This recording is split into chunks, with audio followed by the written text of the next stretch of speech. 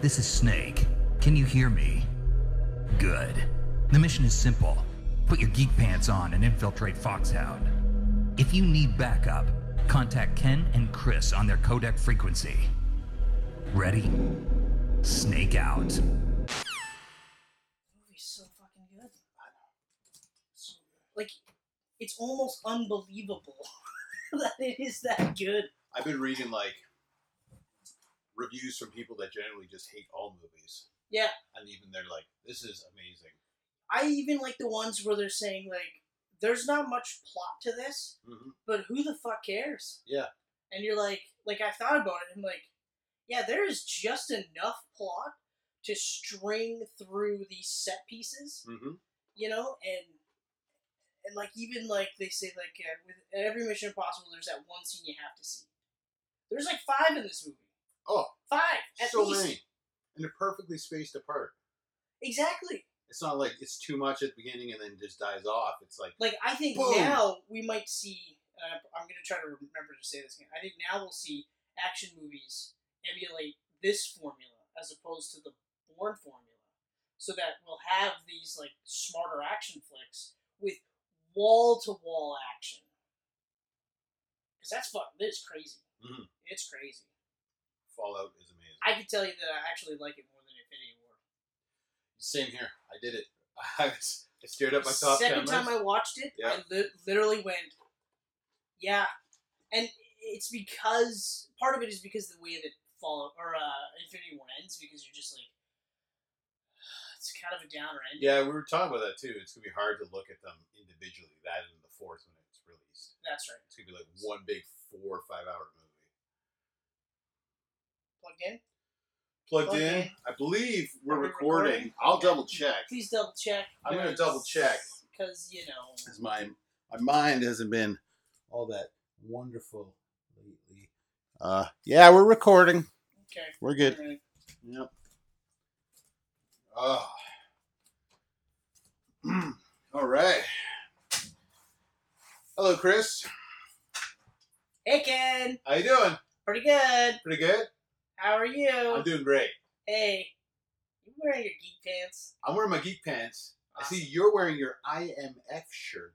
Well, every good spy. This is a close to a turtleneck Yes. that I have, and every good spy has to have a black turtleneck. And well, I'm not wearing a Tom Cruise shirt. He's invincible, so it's fitting. That fitting. is good. That is good. Real quick, before we go any further, I'm going to do a quick shout out. Randy Gottsman, I know you're watching this, and I know that you're wearing your geek pants, so, like I said, I'm giving you a shout out. Randy Gottsman, Underdog. Yeah! Alright. Yeah? Yeah, I work with Randy. him at the Power Center. Randy's at the Power Center? Yeah, at Right the Power now? Center. Is he watching this now? He's from the Power actually Center? at the Power Center He's at the right Power now, Center but he's right not now? watching this right now because this won't show He'll up. then wear his until geek pants to sometime work? That's nice. He's a closet geek. He's a closet geek? He says all these old shows, and because I'm a geek, I'm like, oh, yeah, that show. I fucking know that show. And he's like, yeah, I like, you know all those old shows. And I'm like, yep, because I watched a lot of TV and movies. Yep. Because why go outside? Check out this tan that I got from camping. Do you see a tan, or do you see right through my fucking arm? Yeah, but you know what else you don't see? Mosquito bites. That's Oh, true. shit. That's true. That's right. They don't like the white meat out there? Oh, they love the white meat, but they don't okay. like 2 layers of clothing and bug spray, jeans, hat. He must have looked ridiculous. Oh, I actually looked pretty Walking cool. around like this? No, but Did you look cool? I actually kind of felt like I looked like I was hiding from the government while I was camping. Hat down, glasses on, That's covered great. up. That's great. Yeah. Dark colors, too, like it was blue and blue. Oh, man. I'm a hardcore camper, too. No mosquitoes! Well, I mean, you got enough bites in Mexico to last you a while. Yeah, but those weren't too bad because while they're really bad in the heat and the humidity, as soon as we got to our air-conditioned room, they were gone, like almost immediately. Well, that's not bad. Yeah. That's not bad. You know, like, I kind of wish we had an air conditioning room right now. oh, yeah. Yeah. I think at some point we'll be going, it smells like swass in here. Swass. Mhm. Sweaty ass, just so we're clear. Sweaty ass. Yeah. One day when we release this in 4D, you can smell that yourself. 4D. That's That's ridiculous. Like, if that's what they're working for the industry, Man, it's I don't happening. need to smell shit. It's happening. I when went to I'm like watching a movie. a Marvel 4D thing in New York, and it was ridiculous. Like It water is was ridiculous. splashing on your face. There was scents. Wolverine like clawed one guy in the back, so then I got clawed knives in the back. Like it popped out of That's the too seat. much. It was too much. It hurt my back. I guess so. Didn't feel good. That would not. I would. It feel good. But then again, I'm also like not the hugest fan of 3D Mm-hmm. because I watch movies, so I've seen those dark futures where you've got the dude that's literally just sitting on virtual reality. Where his virtual reality life is awesome, but his real life is he's just this huge stinking pile of grossness. Ready Player One. I haven't seen that yet, It's kind of but that's along those lines. yeah. They're You're all in hiding their from VR the real world. life. Or Wall-E, we're just a bunch of fatties Also haven't floating seen that around. one. You haven't seen Wall-E? No, Oh man. I watched Short Circuit 1 and 2 though. All right, that's awesome. That's pretty awesome. It Yeah. is. And you know what's great too is I watched those movies again, and they still hold up pretty well. I haven't watched those since I was a kid. The jump from the first, like the sequel, is weird. Like when he's not hanging out with the previous crew that he was, and he runs into the one. What's his face? I can't remember his name. He's a white guy playing an Indian. I remember people talking about that. And I Yeah, I didn't know would that at the time. totally fly over today. And then oh. Yeah. Well, they wouldn't even cast him. They would just cast him as a white guy. Yeah. Even like in the remake, he'd be a white guy, and they'd just be like, "Hey, what's the problem? Everyone's white in this movie." It's made by Tyler Harry. Oh, nice. Yes. So this is the MIC Part 2 Camcast. It is. And MIC, for the people that aren't special agents out there, means Mission Impossible Camcast. Broke that right down. Yeah. See how I The nailed that? suspense that you did Mhm. was Riveting? useless. Useless. You built it up to be something else. Like I actually, because even I was going like MIC was it like the Mission Impossible cinematic universe? But no, it's Camcast. I was like, okay, all right. Well, I mean, I wouldn't be surprised if they do spin-offs eventually. Tom can't do it forever. Massive spoilers, just so we're clear. Oh, I know 2 of these movies are yeah. like years old. One of them's like 3 years. The other one's like 8, 7. Because there's 4 years. Protocol is 2011, so Yeah, and then 2015. 7. So 7. 7 years. Yeah, 7 years. So massive spoilers, especially for Mission Impossible Fallout. So there's going to be Spoilers? Yes. Okay, all right. And what all right. size are they going to be? Big, massive, There you go. like Tom Cruise's ego.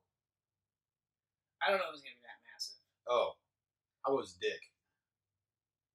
Is it? I don't know. The level of stunts that he's doing at 56 might suggest that he's got a small penis. Or a really big one. Also, this just struck me. Why would the next thing you say is penis? I don't know.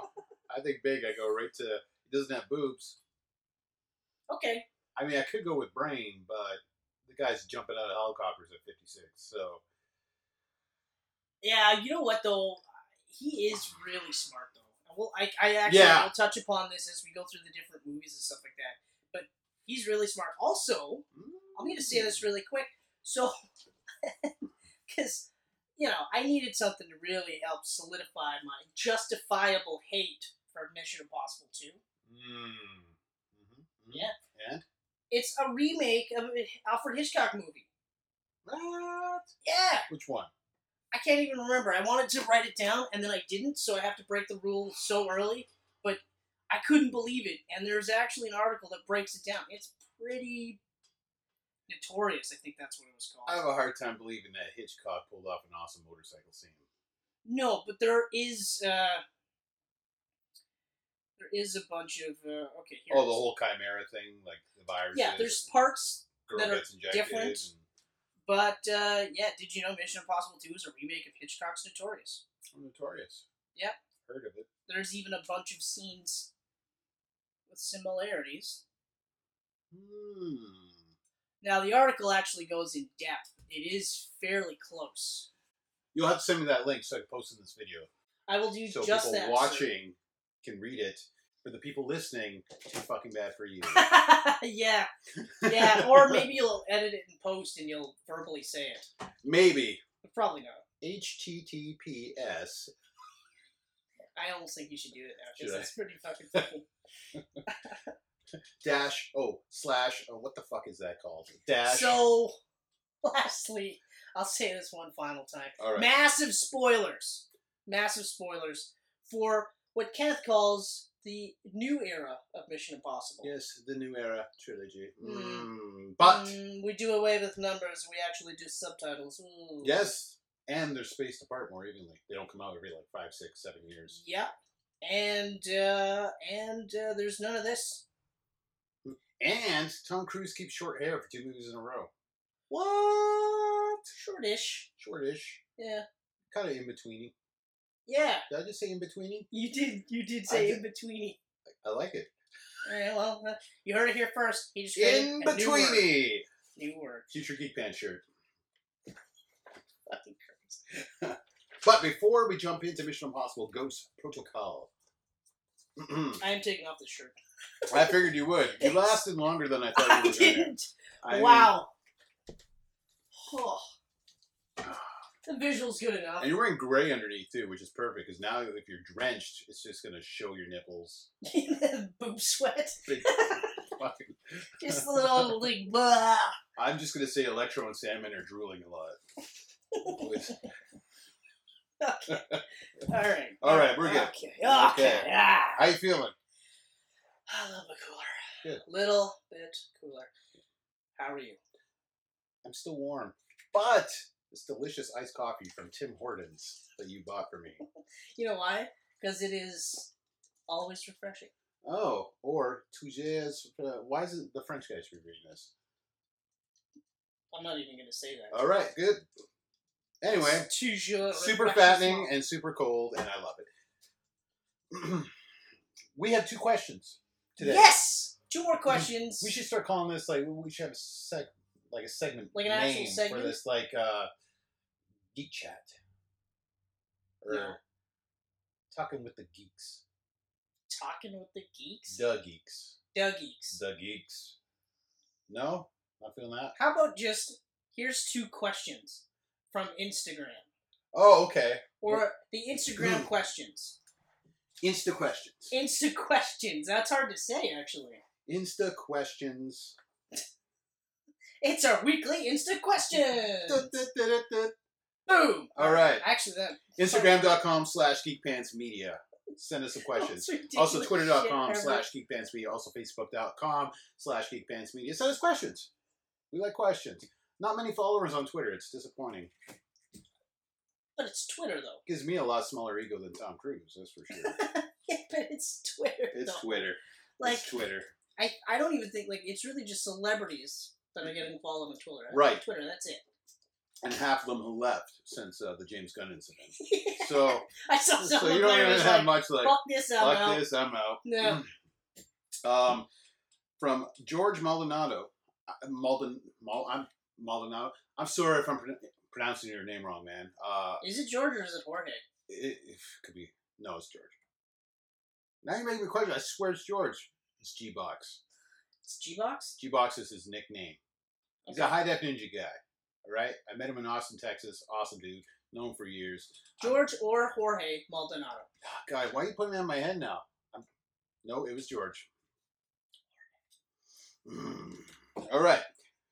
Question. Are you ready? Of course. Why do you think WB is holding off on a Snyder cut of JL? Do you think it'll be released? I think they're holding off mainly because they said that it was only like a 20% reshoot. 15-20%. Okay. And they were hoping that most people wouldn't be able to see the difference. Do I think that it'll ever get shown? Not anytime soon. Even though I think it's stupid because, I paid full pop Yes. for Batman v Superman, the extended cut, okay? I paid full pop for that. And I would have done the same thing for Justice League.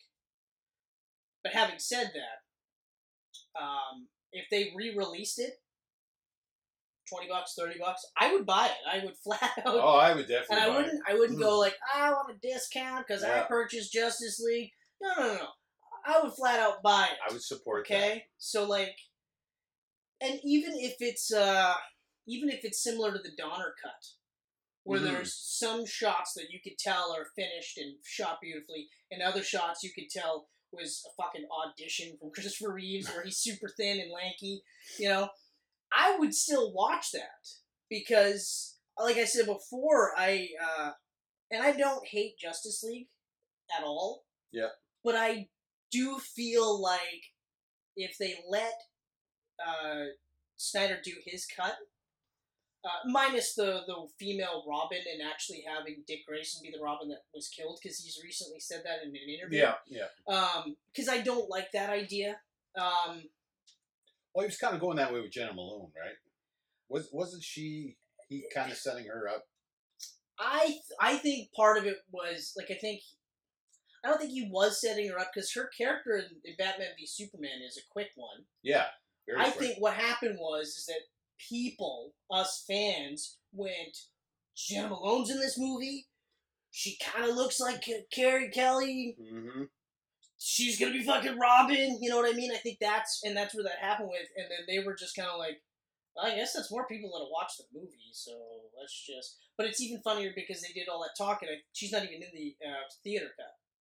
No, she's You only see her in the extended and it's very cut, quick. and it's very quick, and it is like that part. Her character didn't have to be in the movie. No, that's why I think she was going to be something greater in the future, because maybe it was so quick, and it's just like, why even bother? That could have been played by anyone. Yeah, exactly. But like, so I do feel like it's going to be shown, but they're dumb. Like if they actually have a cut, they're stupid for not letting it go, because. Like, again, like I've said, like, I almost feel like the stuff that would have happened would have had more weight, you know, although I do feel like they probably would have had Superman kill people. Yeah. Yeah. You know? Possible. And I'm like... How long did it take for us to get the Donner cut of Superman 2? 20 years. 20 years? Yeah. Okay, so hopefully sooner than Yeah, but that's what I mean. And and people paid full price for they paid $30 for the Donner cut. Yeah. Oh, you know? yeah. I mean, and I wouldn't have blinked at that. Like I said, like even if that's just the movie too, like no special features, no nothing. Yeah. You know, I would have, I'd buy it in a heartbeat just to see how that plays out.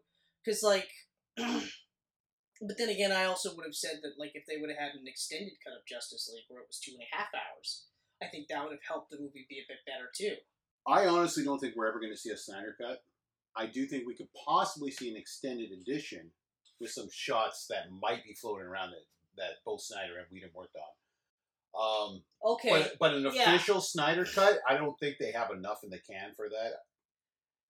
Yeah, I don't know. It's tough to say though. It's hard to say, and I mean, honestly, I think there's something more behind this too. Because he shot 4 hours of Batman v Superman. Yeah.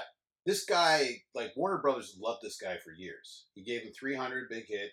Gave him Watchmen, and then they let him like do a freaking 5-hour version of Watchmen. Yeah. Well, that and I honestly I think part of it was they started to sour with Man of Steel.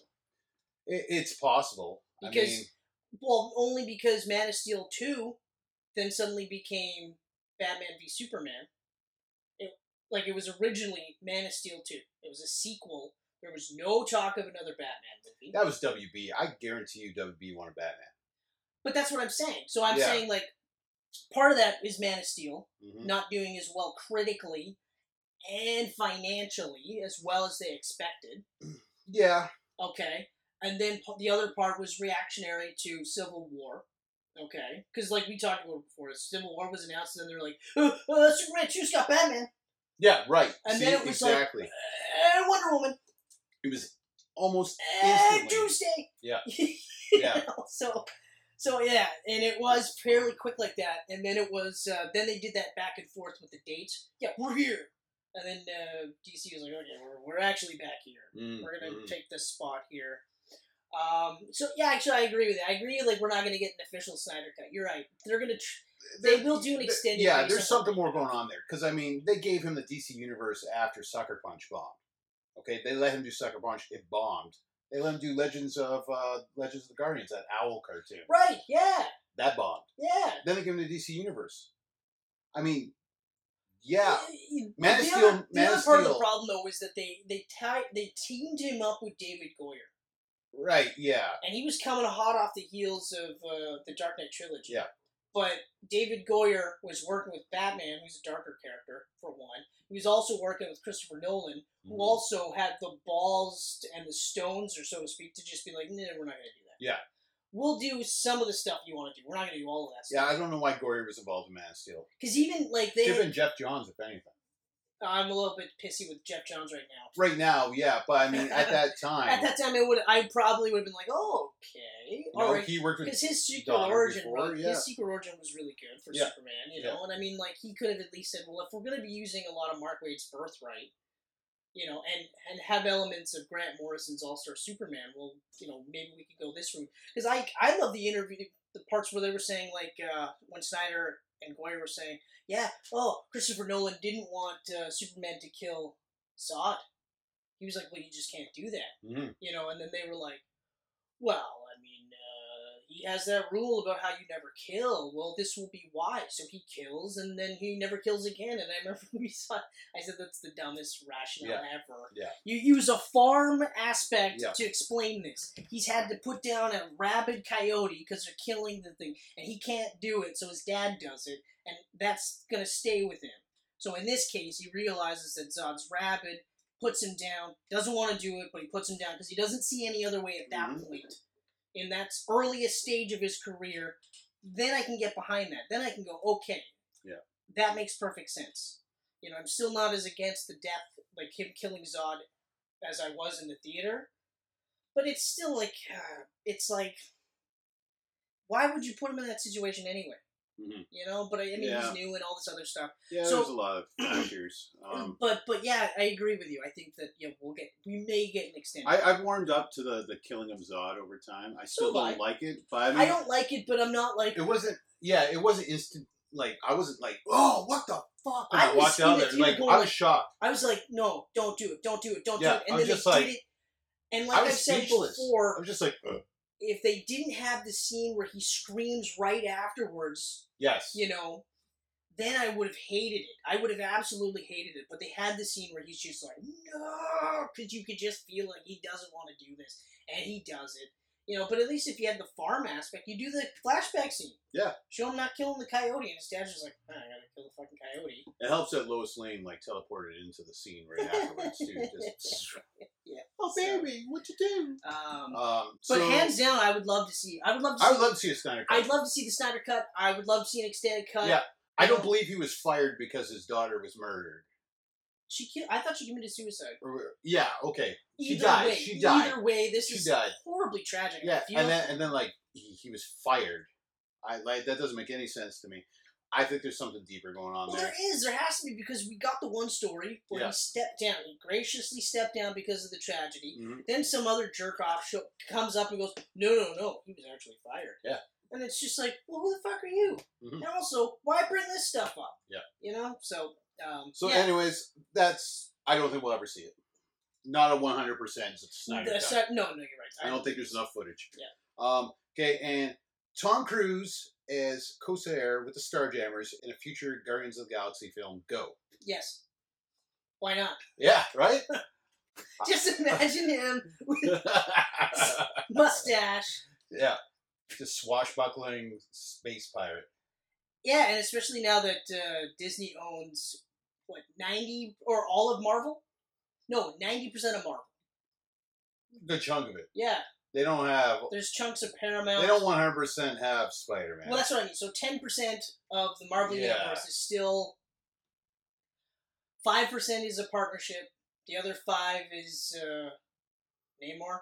That's how it goes. Some there. 1.5%. Yeah. I don't know. But yeah, fuck it. Why not? I mean, that would... I want to see Tom Cruise in a superhero movie, though I'm thinking it's probably... Starjammers just would never happen. Starjammers is never going to happen. Because, I mean, the X-Men as a property, I don't feel is ever going to go that route. far enough into space Yeah. to introduce Leandra and the Shi'ar Empire Well, they're and the Starjammers. I'm pretty sure they're and introducing them Gladiator. Oh, really? in the next X-Men movie, which will Like lastly Phoenix? be the last X-Men film for Oh, Fox. okay. So then, Starjammers won't be in that. What would be the point of even showing? Because then we're gonna get like friggin' like I talked before, like Tony Stark mutants or whatever.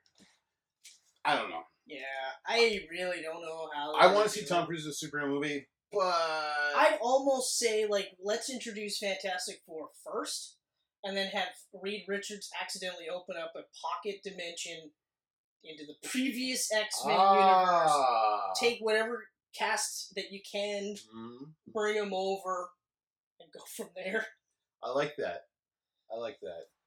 And But- at least at that point, because then the fans that watched all the X-Men movies can go, okay, I don't have to go through a recast or a character change because I followed all of these characters. Okay, great, let's do that. You know, that's another way that you can reintroduce Wolverine. Yep. Grab him from another pocket dimension. Exactly. Or grab a younger Wolverine. X-23. You know, X-23, same thing. Pull her in. You know. Deadpool. What the shit? Yeah, exactly. Exactly. It's So, endless, really. I do think we will see Tom Cruise in the DC universe before we see him in the Marvel universe. Why do Especially you say since that? they're talking to Christopher McQuarrie. They want him on Man of Steel 2. I know. Or, And he said he'd do it. or Green Lantern Corps. He fucking do both. Because apparently, I read today, Tom Cruise would be interested in playing Hal Jordan. I could definitely see that. I could definitely see. Could you picture him with a bit of the white? Yeah. With a bit of the white there? Oh my god. I mean, he's already halfway there with the Top Gun movies. I, like, honestly, especially, and I was in with McQuarrie after Rogue Nation, Mm-hmm. but even when the interviews for Follow came out, and he was like, I would love to do a Man of Steel 2 with Cavill, I was like, okay, let's do it. Do it. Just fucking do it. And if that means that we'll get Tom Cruise as Hal Jordan, I mean, that'll be amazing. And for once, he doesn't have to almost kill himself in a movie. Yeah. Because that'll be 90% CGI, except I hope his costume's real. Yeah. No. Yeah. He'll be like, no, you know what? Instead of CGI, tie me to the back of that jet and just fly me around. He would, actually, because he's so, like, he is very, very practical effects guy. Yes. And that's the beautiful thing about Analog. Fallout. I didn't realize that all of his movies are shot in analog, nothing shot in digital, because he hates the way it looks. That's crazy. It's amazing. That's actually one of the things I was going to mention.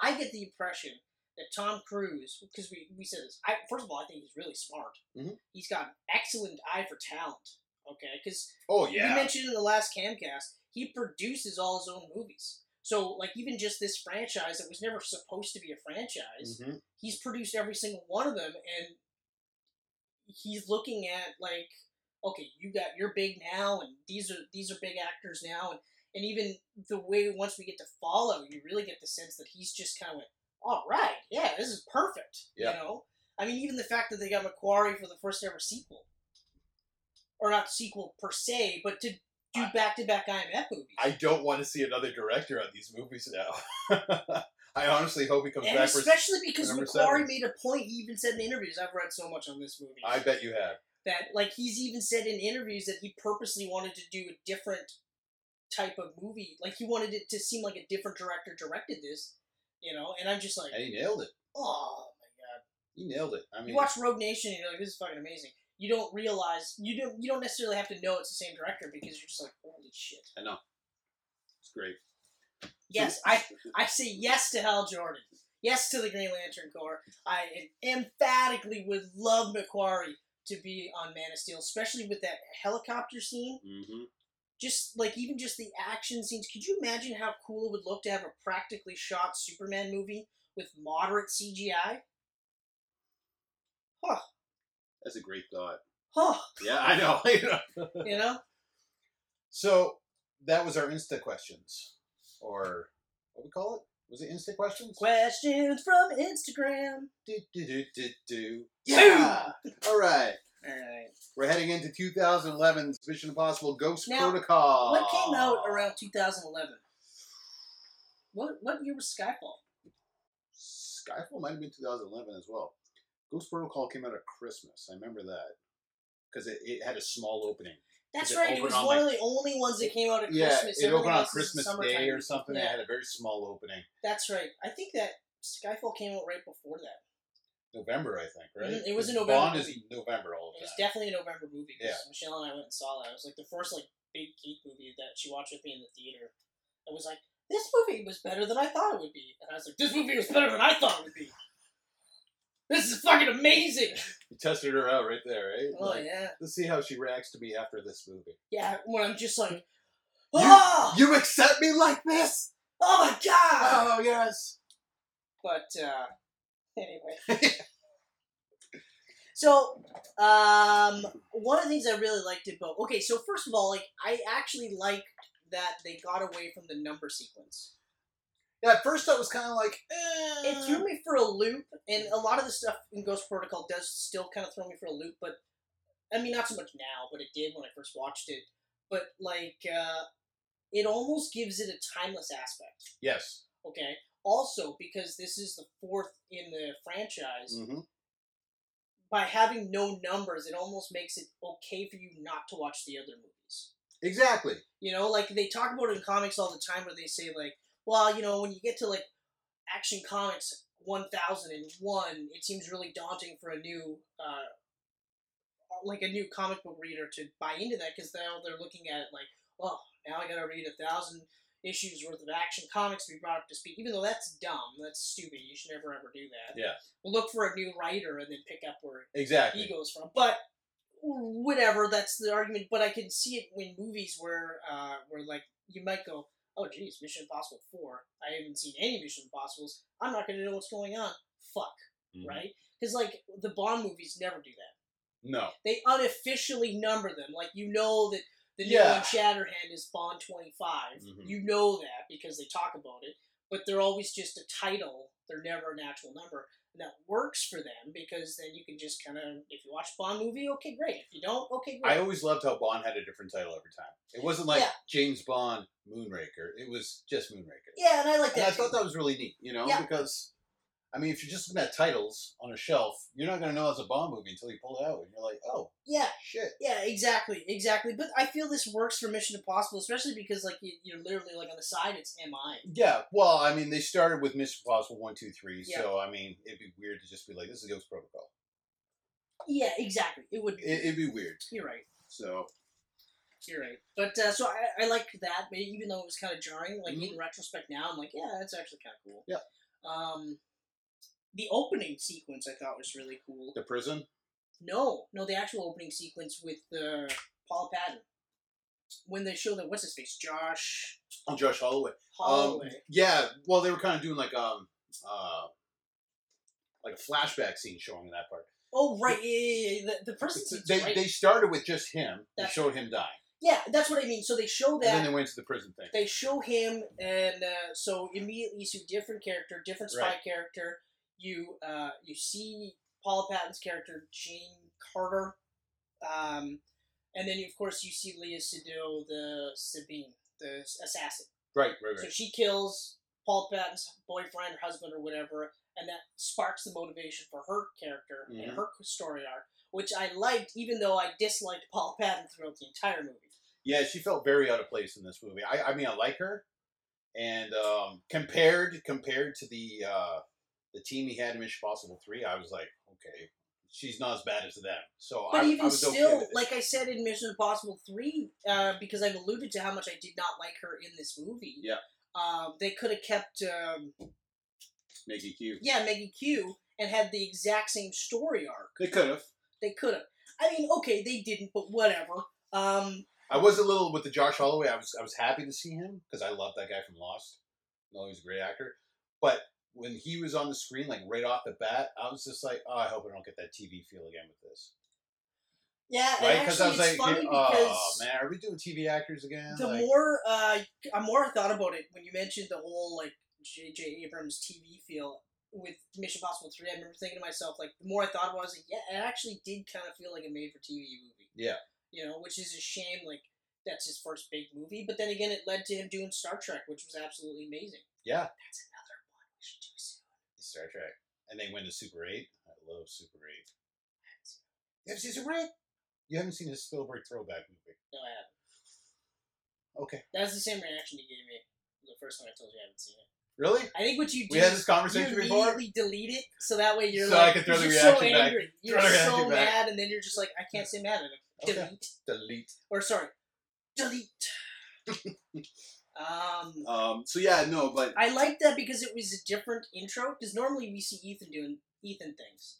Yeah. You know, like either like his wife's getting killed in front of him, or he's rock climbing.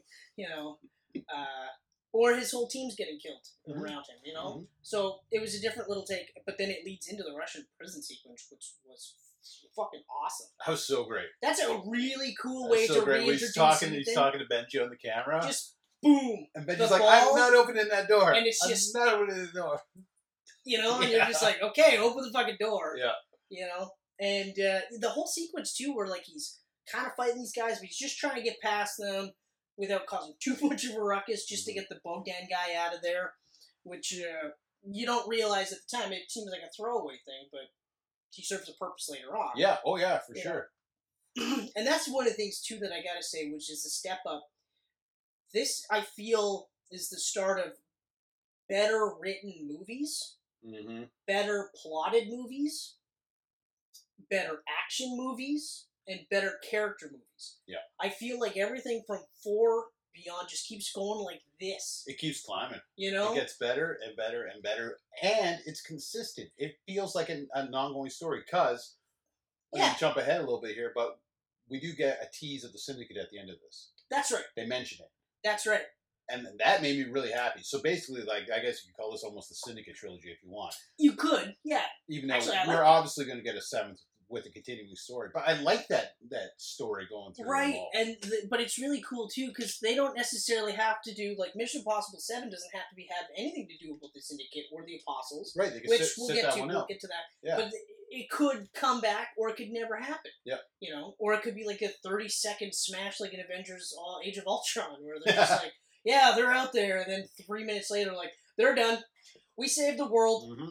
Sokovia hates us, but fuck them. Yep. Throwaway movie. But the prison sequence is really, really cool. Yes. And they do a good job of showing Luther right away. You see Luther. Not No, a Ghost wait. Protocol. Hold on, sorry. No. Never mind. No, they leave Luther for the end. I'm getting mixed up. That's right. They did Brandt. Brandt. That's right. Is that who we're going with? Jeremy Renner? Brandt.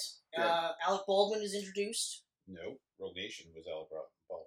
I'm so mixed up now. This Yeah, is embarrassing. I'm so mixed See, up. Because it's Wilkinson. Tom Wilkinson. Yes. He's the senator. Yes. That's right. And Brandt is his right hand man. Yeah. That's right.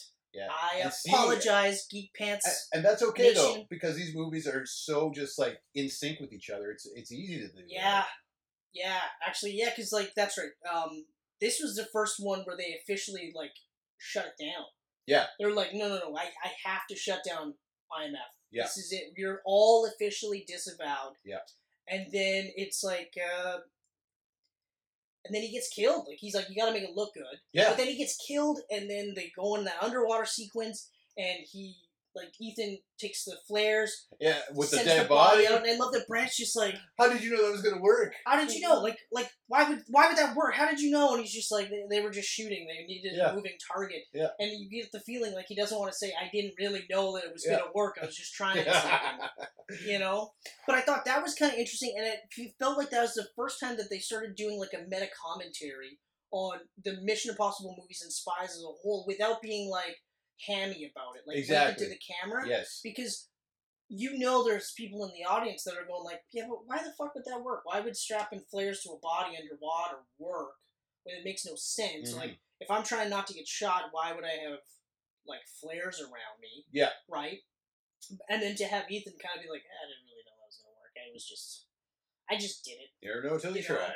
You know, and that's also the first real hint that this massively confident character that is Ethan Hunt. Like, you see him being confident through the other movies, but this is the first where you just kind of see him almost trying things, and they just work, and he's just like, they're gonna work. It's just gonna work, and that's that. And introducing the Brandt character, which I thought was really cool. Brandt was great. Yeah. I mean, Really great. He meshed with the guys great. And his story arc was actually really good too. I like that. Yes. Very good. And they don't touch upon it right away, but they hint that he's not necessarily an analyst. Yes. That's right. Yes. Which I think is funny because it seems like anytime you're a spy, your cover is you're an analyst. Mhm. You know? But anyway, whatever. So he's an analyst with something else behind him. Yeah. Right? Wilkinson's being in and out was just kind of like the... It was like all the other guys. Yeah, like you know, Lawrence he was the Lawrence Fishburne Fishburne, Anthony Hopkins of Anthony this Hopkins, movie. all of those. But I'm just a sucker for Wilkinson. Like, I really like him as an actor. He is a great actor. He is so good. So that was a nice little treat. Yeah. Yes. Yeah, I forgot. Yeah, that's right. Yeah. I enjoyed seeing Simon Pegg as a field agent. Yeah, actually, the first time around, I thought it was kind of neat. One of the things I really liked, too, was how nothing really worked. Like, the actual gadgets didn't really work. Yeah. You know, and it leads to that great line where, like, Ethan goes, nothing worked except for this team. Mm-hmm. And you're like, oh, man, that's sweet. That's sweet. But story-wise, so it is a better story than the previous three. Not much, though.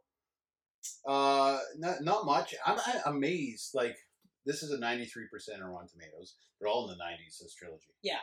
So right off the bat, it shows you. Well, yeah. I'm amazed by how many people think this is the best Mission Impossible. Still, even after Fallout. I agree. Like, we keep talking about that, especially even, like, after Rogue Nation, because... And admittedly, I wasn't the hugest fan of Ghost Protocol. Mm-hmm. Okay? And, I mean, of the three movies, it is my least favorite. Flat out, I will say this. Of the new trilogy? Yes. Yeah, it is my least favorite, but I do like it more than I did. Yeah. Because of all these little things that they were doing. And maybe it's because I'm far enough removed. Maybe it's because of Rogue Nation and stuff they did in Rogue Nation and it continued on into Fallout that I'm kind of like more receptive to it, or at least I'm picking it up more now. But I like the fact that, I like that the story is an actual, like, beginning, middle, and end story. Yes. You know, and each character has beginning, middle, and end, so to speak. Except for Ethan, he doesn't really have that. But up until recently, he's never really needed it. Ethan's story in this, I had no idea where it was going to go because because he's married at the end, and his wife's nowhere to be found. He's in prison. I'm like, what is going on? And here? then they hint and they hint and then they hint. Then finally you get and that then you little... get Brant's story where he's just like, I was on a security detail. Yeah. I was supposed to protect Julia. She's dead because of me. I didn't tell Ethan this. He doesn't know. And you're like, oh, fuck. Wow.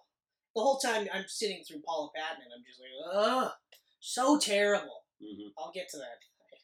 I can't... I don't think I've ever seen her in anything where I thought she was good, though. Yeah. I mean, she's one of those actresses where I'm like, okay. I don't dislike her. Okay. I don't love her either. I mean, she's just like, Paula Patton, okay. I almost feel like if you switched the roles, and Léa Seydoux was Paula Patton's character, okay, yeah, and Paula Patton was the unflinching Terminator assassin, that might have worked better. That might work better. Because, I mean, Léa Seydoux is actually a pretty good actress. Mm-hmm.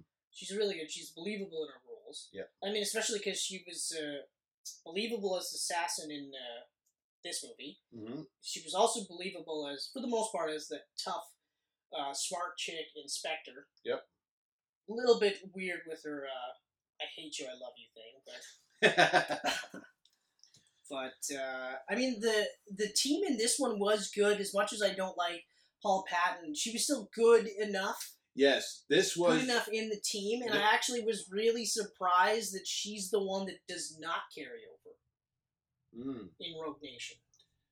Yeah, but I think she was a very one-and-done character, though. Like her arc was done. Her arc was done. Like, she wanted justice for her But, I mean, if boyfriend we're looking at...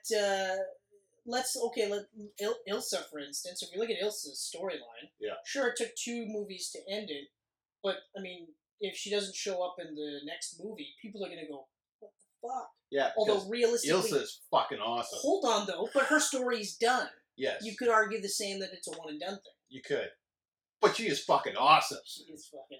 I'll argue that. Yeah. Like, I mean, if we got Paula Patton instead of her, I'd be like... And knowing that we could have gotten that, I'd have been like, what the fuck are you guys doing? I know. Rewrite this movie right now. I know.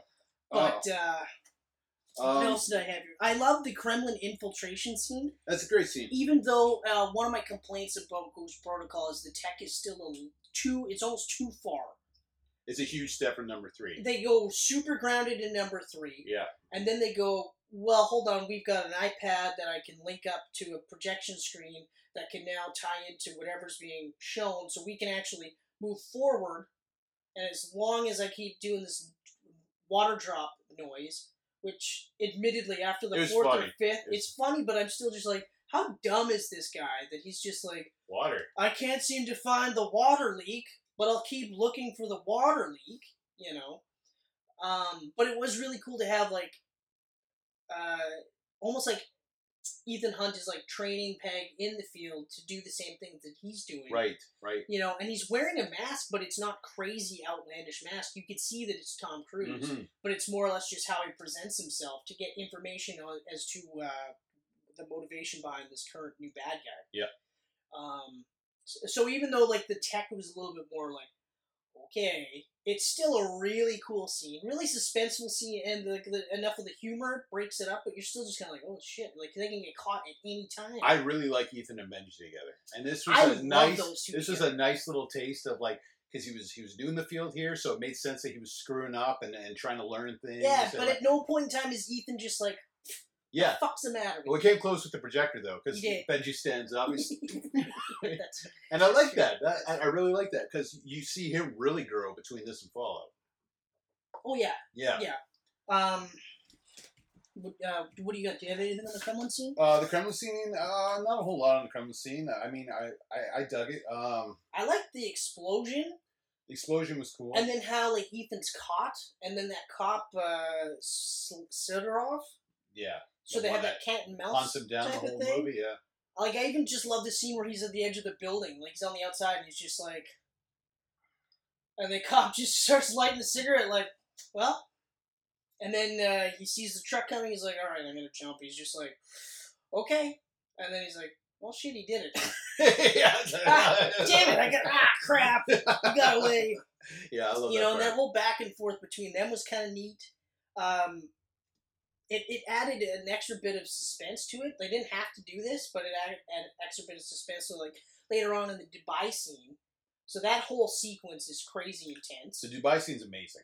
It is absolutely amazing. As a whole, like I could look at Rogue Nation and Fallout and be like, I love all these stunts more. Yeah. But Dubai as a whole, like that whole sequence is way bigger than anything that shows up in Fallout or Rogue Nation. And it's pretty much mind-blowing beginning to end.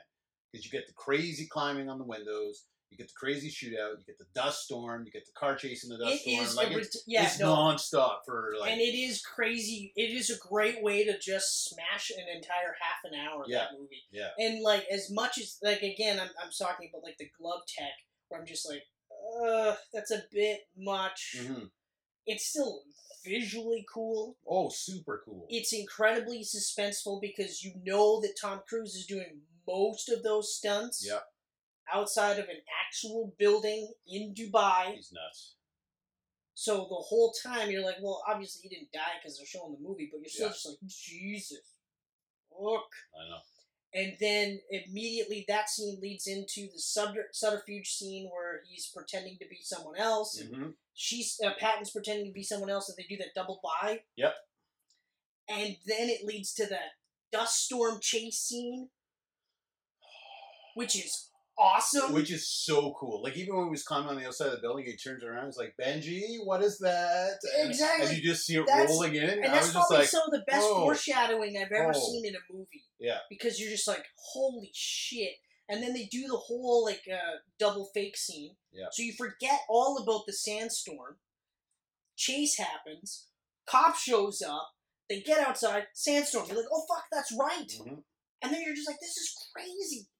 And it looks cool. They got the scarves on and everything. And then you realize that young dude is wearing a mask. And he's actually nameless Russian bad guy. Yeah. I can't even remember his name. I tried finding it before I got here, and I couldn't do it. Nameless Russian bad guy, pretty much. Yeah. You know, John Wick, nameless Russian mob boss. You know? Michael Nyqvist or Nyqvist or... Okay. The villain's name in this is Hendrix. Yes, that's right, Hendrix. That's right. A totally forgettable villain. Totally forgettable villain. And what was his purpose again? Something to do with a bomb, I think. Yeah, like nukes. Yeah, to get nukes. That's right. Nukes. And then it's always about nukes. He's a great actor, though. He's a was really just, good actor. A bad, like, It's just a one-dimensional, boring ass villain. That's right. That's right. Oh, another thing that this part actually really bugged me though was later on in when Brant's now in the field. Okay. And they've got the robot, the toy car, so to speak, and it's moving him up and down based on the magnets. Yes. I thought that whole sequence was so stupid. Yeah. Like, yeah, it was kind of funny. It was funny. But it was like I complained about the level of tech. This one took me out of the movie. Yeah. Like, I wasn't like, yeah, but I mean, really, is these kind of gloves real? Okay, not really. Yeah. But the scene was so crazy that it was like, okay, fuck it, I don't give a shit. But this one was just like, you couldn't have thought of anything else to get Brand to do. It had to be this weirdo fucking... Yeah, it was funny, but... Yeah. Yeah. Yeah. Also... I was actually reading an article on, I think, probably Comic Book Resources. The top 20 stunts, or stunt scenes, or whatever, in the Mission Impossible movies. They ranked that like number 6. Gross. The Brand scene. That's gross. Yeah. That is absolutely gross. I know. I would have put, what's his face? Oh, man. He was in the first one. Who? Didn't even get the credit. Oh, Emilio. Emilio's death scene. Emilio's face getting impaled by elevator. I would have put that before I would have put that didn't really happen. Really? Have you seen Emilio since? Poor Emilio. That death scene was so bad he could only do like Mighty Ducks movies, and that was it. Yeah, that was it. Poor Emilio. Yeah, so Dubai scene, amazing. Nice job by Brad Bird. This was his first live action film. Yeah. Like, really weird choice though. Like when they're like Brad Bird's doing the new Mission Impossible, I was like, what? The guy that made Incredibles and the Iron Giant? Yeah, I remember thinking that too. Alright. I always forget that he did the Iron Giant, but this was around the time that Incredibles came out, and that was just fucking amazing. Mm-hmm. That's a great movie. That's a great movie. But yeah, it is a weird pick, but then again, you look at it, it's an ensemble cast in Invincible, you know, so it's an ensemble cast in this one. The Brant revelation to Ethan about what had happened, and he's just like, I'm really sorry, and she's like, it was just a cover. You're like, oh, and they're all just kind of sitting there, hanging out, and then, of course, you see Luther and you see Julia. Yeah, you see Julia. I was really happy when I saw Luther. It's like, yes! Yeah! Yes, if they were going to do the whole movie without him, I was going to be like... I know! I mean, later I understood, like, I'm like, well, his character being there would have made much sense. Yeah, exactly. It wouldn't have made much sense, and then, like, it ties into later on, like, in Fallout, too. Mm-hmm. With the stuff about how he's teaching her how to hide and stuff. Yes. And you're just like, okay, alright, that works. Overall, yeah, like, a huge step up from... the third movie, huge step up from the previous trilogy. Mm-hmm. You know what I mean? And yeah, like I said, like you said, actually, the fact that they mentioned the Syndicate at the very end. Yes. So they immediately tease it. And it's great because, again, they didn't have to go that route. Nope. You know? And then they did, and, you know. So, for me, personally, the Paula Patton, bad guy, Hendrix. Yep. And... I mean, admittedly, we understand why Luther was kept till the end, but I still don't like it. Those are the 3 big things that I don't like about the movie. Those are the big ones. The tech being a little bit more outlandish is only jarring because the third was trying to keep as grounded as possible. Mm-hmm. I mean, really, the only out there tech was the brain chip. The brain bombs and the fact that they were scanning the masts in the field. Oh, yeah. Yeah. You know. But overall, I mean, the action was crazy, absolutely crazy. The story, like I said, it made more sense. I liked it. Mm-hmm. I can't really say much else. I mean, I enjoyed the hell of Ghost Protocol. Part of me doesn't want to say like it's a 93%, but I can't see any reason why it's not 93%. I put it at 93. Don't think it's the best. I would put Rogue Nation at a 94. Yeah, I would probably be at a 94, 95. Because it's also a 93.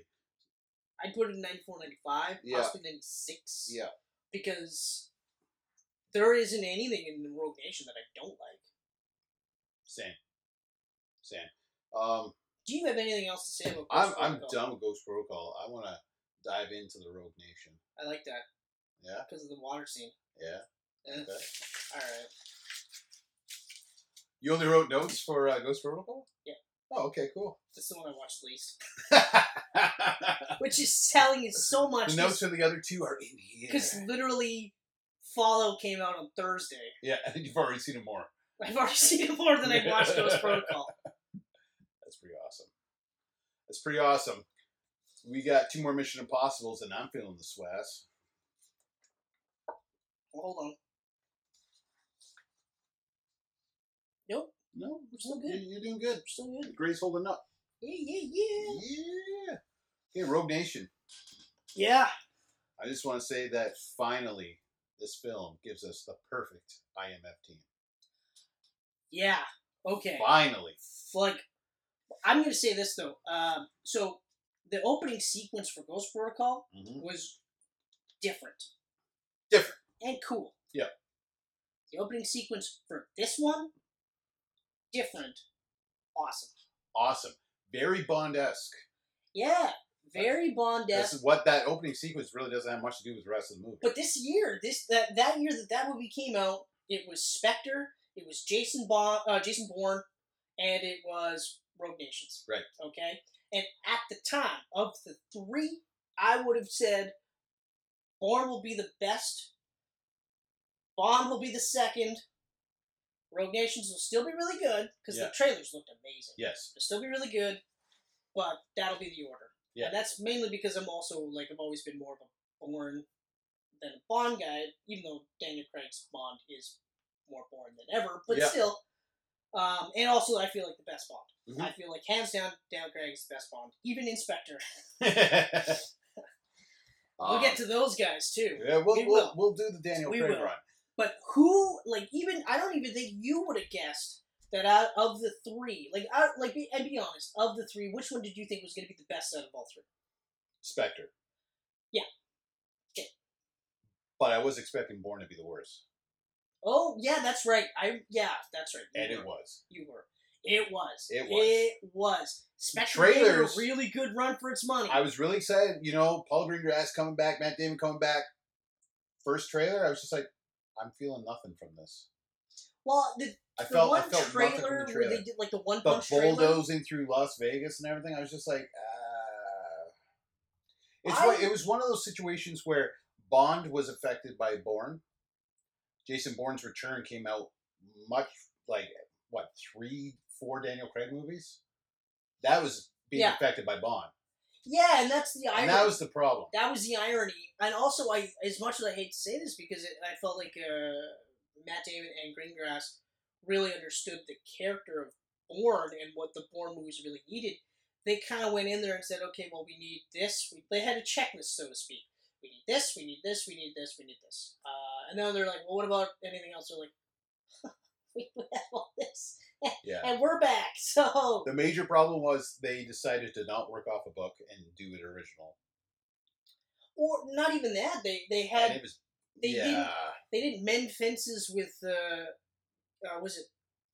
Tony Gilroy. Tony Gilroy. They didn't mend fences with him to get like an actual coherent script out of it. And we talked about this in our Bourne Camcast. Well, so we won't go... Is that sidetracked. Gilroy tried doing Bourne without them? Didn't work. Yeah. They tried doing Bourne without him? Didn't work. Exactly. They might hate each other, but they needed each other. So for me personally, I thought that Rogue Nation was going to be the least. Yep. I thought Bourne was going to be the best. Lo and behold, Rogue Nations... Reverse orders. Was amazing. Yeah. And, Spectre had the benefit of just not having too much bad shit in there. There's bad shit in there. We will go through Daniel Craig's James Bond movies. We will. But anyway, so Rogue Nations opens with the entertaining sequence. We get Luther back in the man in the chair. We get Benji in the field, hidden. And this is now you get the best introduction for Ethan Hunt ever. Yeah, that ginormous plane stunt. Full on. Blown on its friggin' Just the first introduction, runs in, hero pose, runs to the train, I'll figure it out, gets on the side of a fucking train, and in one clear shot... Plane. On the side of the plane. Plane. Use a train. I said train? Automobile? Automobile. Planes, trains? He does them all. Automobiles. Hasn't done a spaceship yet. Waiting for our Moonraker. I thought you were gonna go Spaceballs and have the John Candy link Oh. because of plane, trains, and automobiles and Spaceballs. And I fucked it up again. But that's okay because he can't read minds. No. So. And you're a better comedian than I I don't know if I'm a comedian. I just say funny things. Anyway, but that whole Yes. he runs in, Yeah. hero pose, runs straight to the Right. plane, Love and the then hero pose. grabs onto it, and in a continuous shot, you see it leave the ground. Yeah. And again, you're just like, this guy's fucking crazy. Not like Ethan Hunt. Ethan Hunt, the character, fucking crazy. Yeah. And I love that you do get his motivations at some point. But Tom Cruise is fucking crazy. He's Because nuts. he's 53 in this movie. Yeah. He's hanging on. His feet are slowly starting to blow upwards. Yeah. Now, there's harnesses that we don't see. Oh, obviously. There's harnesses that we don't see. But I don't give a shit because you see his feet start to dangle. You see the plane take off. Yeah. You literally go, if he lets go, I don't care how good that harness is. Yeah. If he lets go, It's going to hurt. he's probably dead. Yeah. And the whole sequence to get into the... Like, this sequence, I'll admit, largely benefits the movie very little. Yeah. Okay? It was It's like, a cool little sequence. Yeah. It's just one of those, like... It's almost like the rock climbing scene in Mission Impossible 2, where you're just like, why was it there? Just to show the kind of craziness that Ethan Hunt is into. That's it. But it doesn't really serve much of a plot point to the story. There's No. a minor mention of syndicate aspect. Yeah. Yeah. That's why it felt very Bond-esque to me. Because they always do that for the Bond title sequence. Like Yeah. his little side thing. Yeah. Do-do-do-do. Like, Well, no, Skyfall's opening intro was directly tied to the movie. that was. Yeah. But for the most part, all Bonds have usually And Spectre, their Done, opening uh, sequence was tied to the Mhm. main crux of the movie. But I guess, like, we'll say before Beforehand, yeah. the Craig movies. Yeah. Because, And I love that. I mean, yeah, this was a great opening sequence. it's a great opening Like, scene. It's, right off the bat, it's an like, amazing throwaway scene. And I you're was just like, smiling because, again, I love the chemistry between Ethan and Benji so much in Ghost Protocol. yeah. And immediately you see it here again, where It Benji's just like, feels run right. door, run, Yeah, oh, yeah, exactly. You know?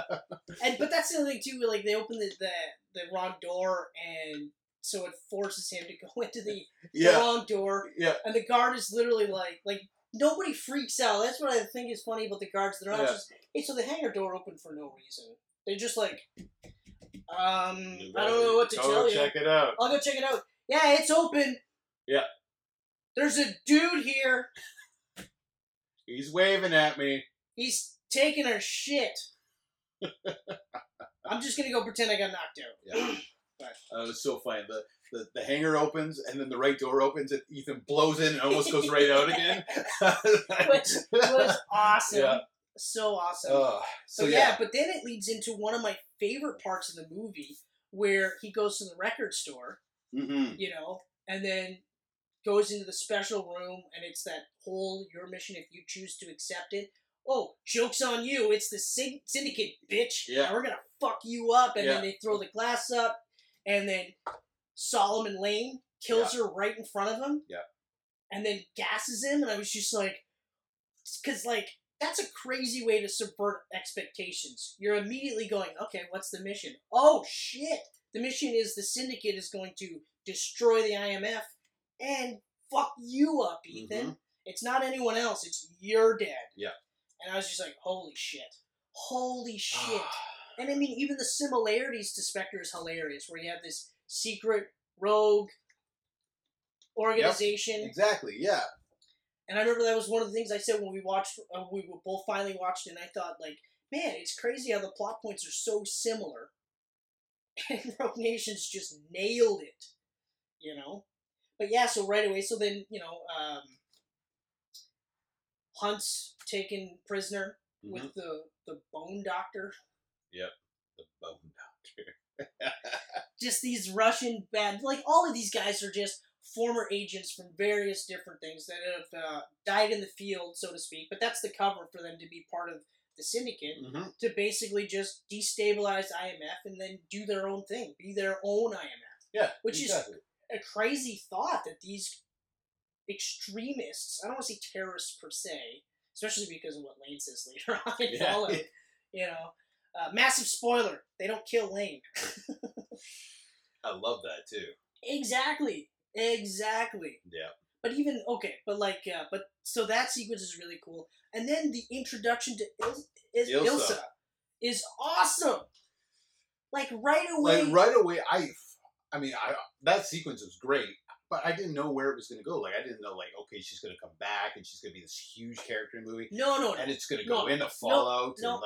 You don't know any of that shit. Yeah. But even just like having Ethan there, shirtless, ready to like, okay, well, how am I going to get out of this? And then she just kind of like tips him off. Right away, he gives her that sly look, and you're like, okay, all right.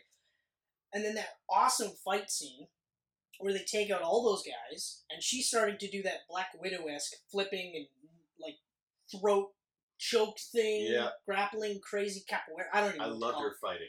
But what I loved is that it made sense for her character to do all these crazy moves, because now it's like it doesn't matter how big and strong that guy is. It's just she's using her body weight, his body weight, and everything, and she takes a beating. Oh yeah, it keeps coming back. Yeah, like crazy good. Ilsa Foss is amazing. Yeah, Ilsa Foss is probably one of the best characters that has been created. Easily, like, right up there with Ethan Hunt, where you just easily. Now I can't picture a Mission Impossible movie without her. I know. That's bad. We talk about how the team now is officially complete, even though she's not part of it. She's not 100 of... Yeah, she's not part of it. You know. She's MI6. That's right. She's MI6. Right. So... And she's got her own story. Yeah. But the whole point is to get Lane. That's essentially it. Exactly. And they're both on the same page in that aspect. Shut down the Syndicate, even though the Syndicate doesn't exist, and Alec Baldwin is screaming his face off that IMF is a bunch of mask-wearing goons, and all this bullshit about them getting full autonomy is crazy, and Brand is just like, I can either confirm or deny. Yeah, I love that. I love that. IMF. And then it's just like, well, this happened, but I can neither confirm or deny. And I'm just like, yes! I know. Yes! I love that. You know, and like, everyone's so good in this movie. And the story, like, just, even the fact that, like, Ethan goes, like, completely off the grid for 6 months. Yeah. You know? That was really cool. Yeah. That whole, like... he takes off and then, like... Where'd they go? Thailand or something? Or, the Philippines? They thought he was in the Philippines. That's like, he was, like, in France. Bearded up and everything. All bearded up. Yeah. Just doing push-ups and pull-ups and tracking down Lane and the Syndicate. And, like, that was, like, a jarring switch because... You know, it's usually like, and I said in the previous ones, I love how the team is just like, oh, you're doing this, we're in. But I love how, like Benji's off working some bullshit job. Yeah, he's back in the office. You know, but he's helping Ethan on the sly, but he's got to do he's got to pass all the lie detector tests. Yeah. You know, and then it's a trip to the opera. Yeah, goes to Vienna. That's thinks he's going to an opera. He's not going to an opera. Going to the opera. You know, and then we have that awesome scene where, you know, similar to Quantum of Solace, where Bond is running around behind the stage of the opera. Yep. You know, but done so much better again. Like, you know, there's almost no sound effects. It's just the opera. And you see Ethan taking out some guys. Then you see Ilsa looking stunning in that yellow dress. Taking out, like, and it looks like she's going to kill one guy. Yep. And then Ethan stops, like, takes the guy out, doesn't kill him, and then takes the other guy out, like all these other Syndicate guys, and then rescues her, and they escape together. And what I love about this, too, is that, like, Ethan knows she's MI6, knows she's deep undercover, knows that there's things that she has to do to stay alive, but trusts her. He immediately trusts her. Yeah. And so he's willing to let her go off and do the same things and also be there to help her. And another thing, too, is I like how you can see that he's slowly starting to get away from being the lone wolf. Yes. You know? Yes. Because the previous 4 movies, yes, he's had a team, but he's always trying to do this by himself. We find out why in Fallout, why he tries to do that, but eventually he starts to trust that the team will be there to catch him when he falls, and vice versa. And I love that we start seeing those elements there. But I also love how we start seeing how the rest of the team is starting to look at Ethan like, you're fucking crazy. I know. Like, you're nuts. So great. Because the Vienna thing, it leads right into this, like, buddy cop movie thing with Ethan and Benji. Yeah. It's hilarious. It's action packed. It's great. It's hilarious. It's so good. The car chase is just like buckle up, and Benji's just like like just screaming. You skipped ahead on a vital Oh, spot. I did. That because and that's one of the reasons why you start to see Benji looking at him like he's crazy, because they do the underwater. They do the underwater. Underwater information swap. Yes. Which amazing scene. Beautifully shot. Amazing. Absolutely amazing. And also another movie where Ethan dies again. Yes. He dies in number 3. He dies in this movie. Which is great because it's showing like this guy's not invincible. Exactly. He could die at any moment. You know, like he was invincible in Ghost Protocol. Yeah. You never got the sense he was never going to make it. The Rogue Nations literally doesn't make it, you know, and Ilsa has to save him. I keep trying to say Isla, like Isla Sorna. Every single time. I said that a bunch of times in the theater, and I remember just being like, Isla Newbar, Isla Sorna, Isla Foss. Third Island. But anyway, so she saves him into the underwater, and the underwater sequence is amazing. Just like even just the thought process behind it. It's beautifully They're gonna shot. drop down. That's very like when I watched this in the theater in 3D, like when he looks over and you see just that hole with all the water pouring into it, like in 3D on a big screen, I was just like, "Whoa, yeah, no, yeah, exactly." No, how the fuck do you jump into that? But that's another willingly? thing too that I love about this movie, where you actually have him literally be like, "All right, so all I gotta do is I gotta drop down, hold my breath for how long? 3 minutes. 3 what minutes. was it? It was like it went from a minute and a half to 2 minutes to 3 minutes. Yeah, it was like, well, it's a minute and a half, but because you're gonna be working against it, you're gonna be working harder, so it's actually for 3 minutes. And he's like, okay, so for 3 minutes. Yeah, you could do that. You're Ethan. Yeah, and it's just like, all right. Yeah. It dives in, and I like that you get the sense that, yeah, he's incredibly confident, incredibly capable. He doesn't want to do this. No. He does it because he has to. Yeah. He realizes that he has to, but he would rather not. You know, and that's the other thing, too, is, like, and this is similar to Bourne in that, like, he's a spy, but he doesn't want you to know he's a spy. He doesn't really want to engage anybody. He doesn't want anyone to get hurt. It's not like Bond, where they're like, okay, you're a spy. Nobody needs to know who you are. And he shows up and he goes, hey, my name's Bond. James Bond. And they're like, your cover was a totally different name. Now they know it's you. Doesn't Yeah? matter. Doesn't Okay, matter. that's I'm fine. a spy. Don't worry about it. Where's my martinis? Come on. License to kill. Bring on the bitches. Yeah. And that's Bring one on of the the things. bitches. Yeah, I wish you I said like it. That'd be great. I want to see that just in like a behind the scenes. Bring on the bitches. But like, that's one of the things that I love the Bond movies, but I always hate that it's like, out of all the spies, you're terrible. Mm-hmm. Like, realistically, they'd be like, hey, that guy just said he's James Bond? Check this out. I just killed James Bond. This is fucking crazy. This is awesome. I gotta get some money for this shit. He's totally dead. Oh, woo! You know, and then Ethan, like, kills that guy because he was hiding in the shadows. But anyway, so, but I like that he's just kind of like, I'll do it. That's fine, you know. Yeah. But she saves him, which is also really cool. Yeah, because she's watching the clock and she's just like, Ethan. But even in that initial scene where she's training herself in the pool, because she's going to do the jump, she doesn't do it. But she does it to save him. And I was like, oh, man, this is so cool. Yeah, right there, when you saw her jump in to save him, you knew there was, like, possible. Yep. But then at the same time, I was like, he's married. Right. Right? Exactly. We'll get to that. Which Fallout. I like that they never really do that either. Yeah. Like it's a mutual respect. Yes. You feel a connection. Mm-hmm. You feel the chemistry. Mm-hmm. But I like that it's still at arm's length because he's married. Yeah. You know. But then so he's dead. They bring him back to life, and now Ethan's all fucked. That was so funny. You know, that's so funny. He's falling down. He's looped out because he held his breath for 5 minutes, died, was brought back to life. Ilsa takes the information that they actually had to steal, so she takes it, and now Benji is getting in the car with Ethan, who just came back from the dead, who's like, no, I'll drive. And that's where Benji's like, what the fuck is wrong with you? Yeah. You actually get a scene where he's just like... Yeah. Yeah, no. And now they're doing that awesome driving... It's totally like a buddy cop movie in that sequence. And she's on the motorcycle, and then Ethan's chasing her in the car, and then later the motorcycle scene. And I love how Macquarie does these scenes where it starts off here, then goes here, and it almost just kind of just does this thing. and then closes right back up. Mhm. Because if you really think about it, the whole sequence starts at the underwater safe and ends with her getting away. Yeah, it's a really big, long sequence. You know, it's It's just kinda- as big, it's huge You're as right. the Dubai. Right. It is a nonstop, like, You know, adrenaline there's ride. just that little bit of, like, they bring him back to life, and then right after that, it's just like, boom, Boom. here we go, bottleneck, open up, and Yeah. then right back into the Yeah. bottleneck, and then he's just like, she's gone. Yeah.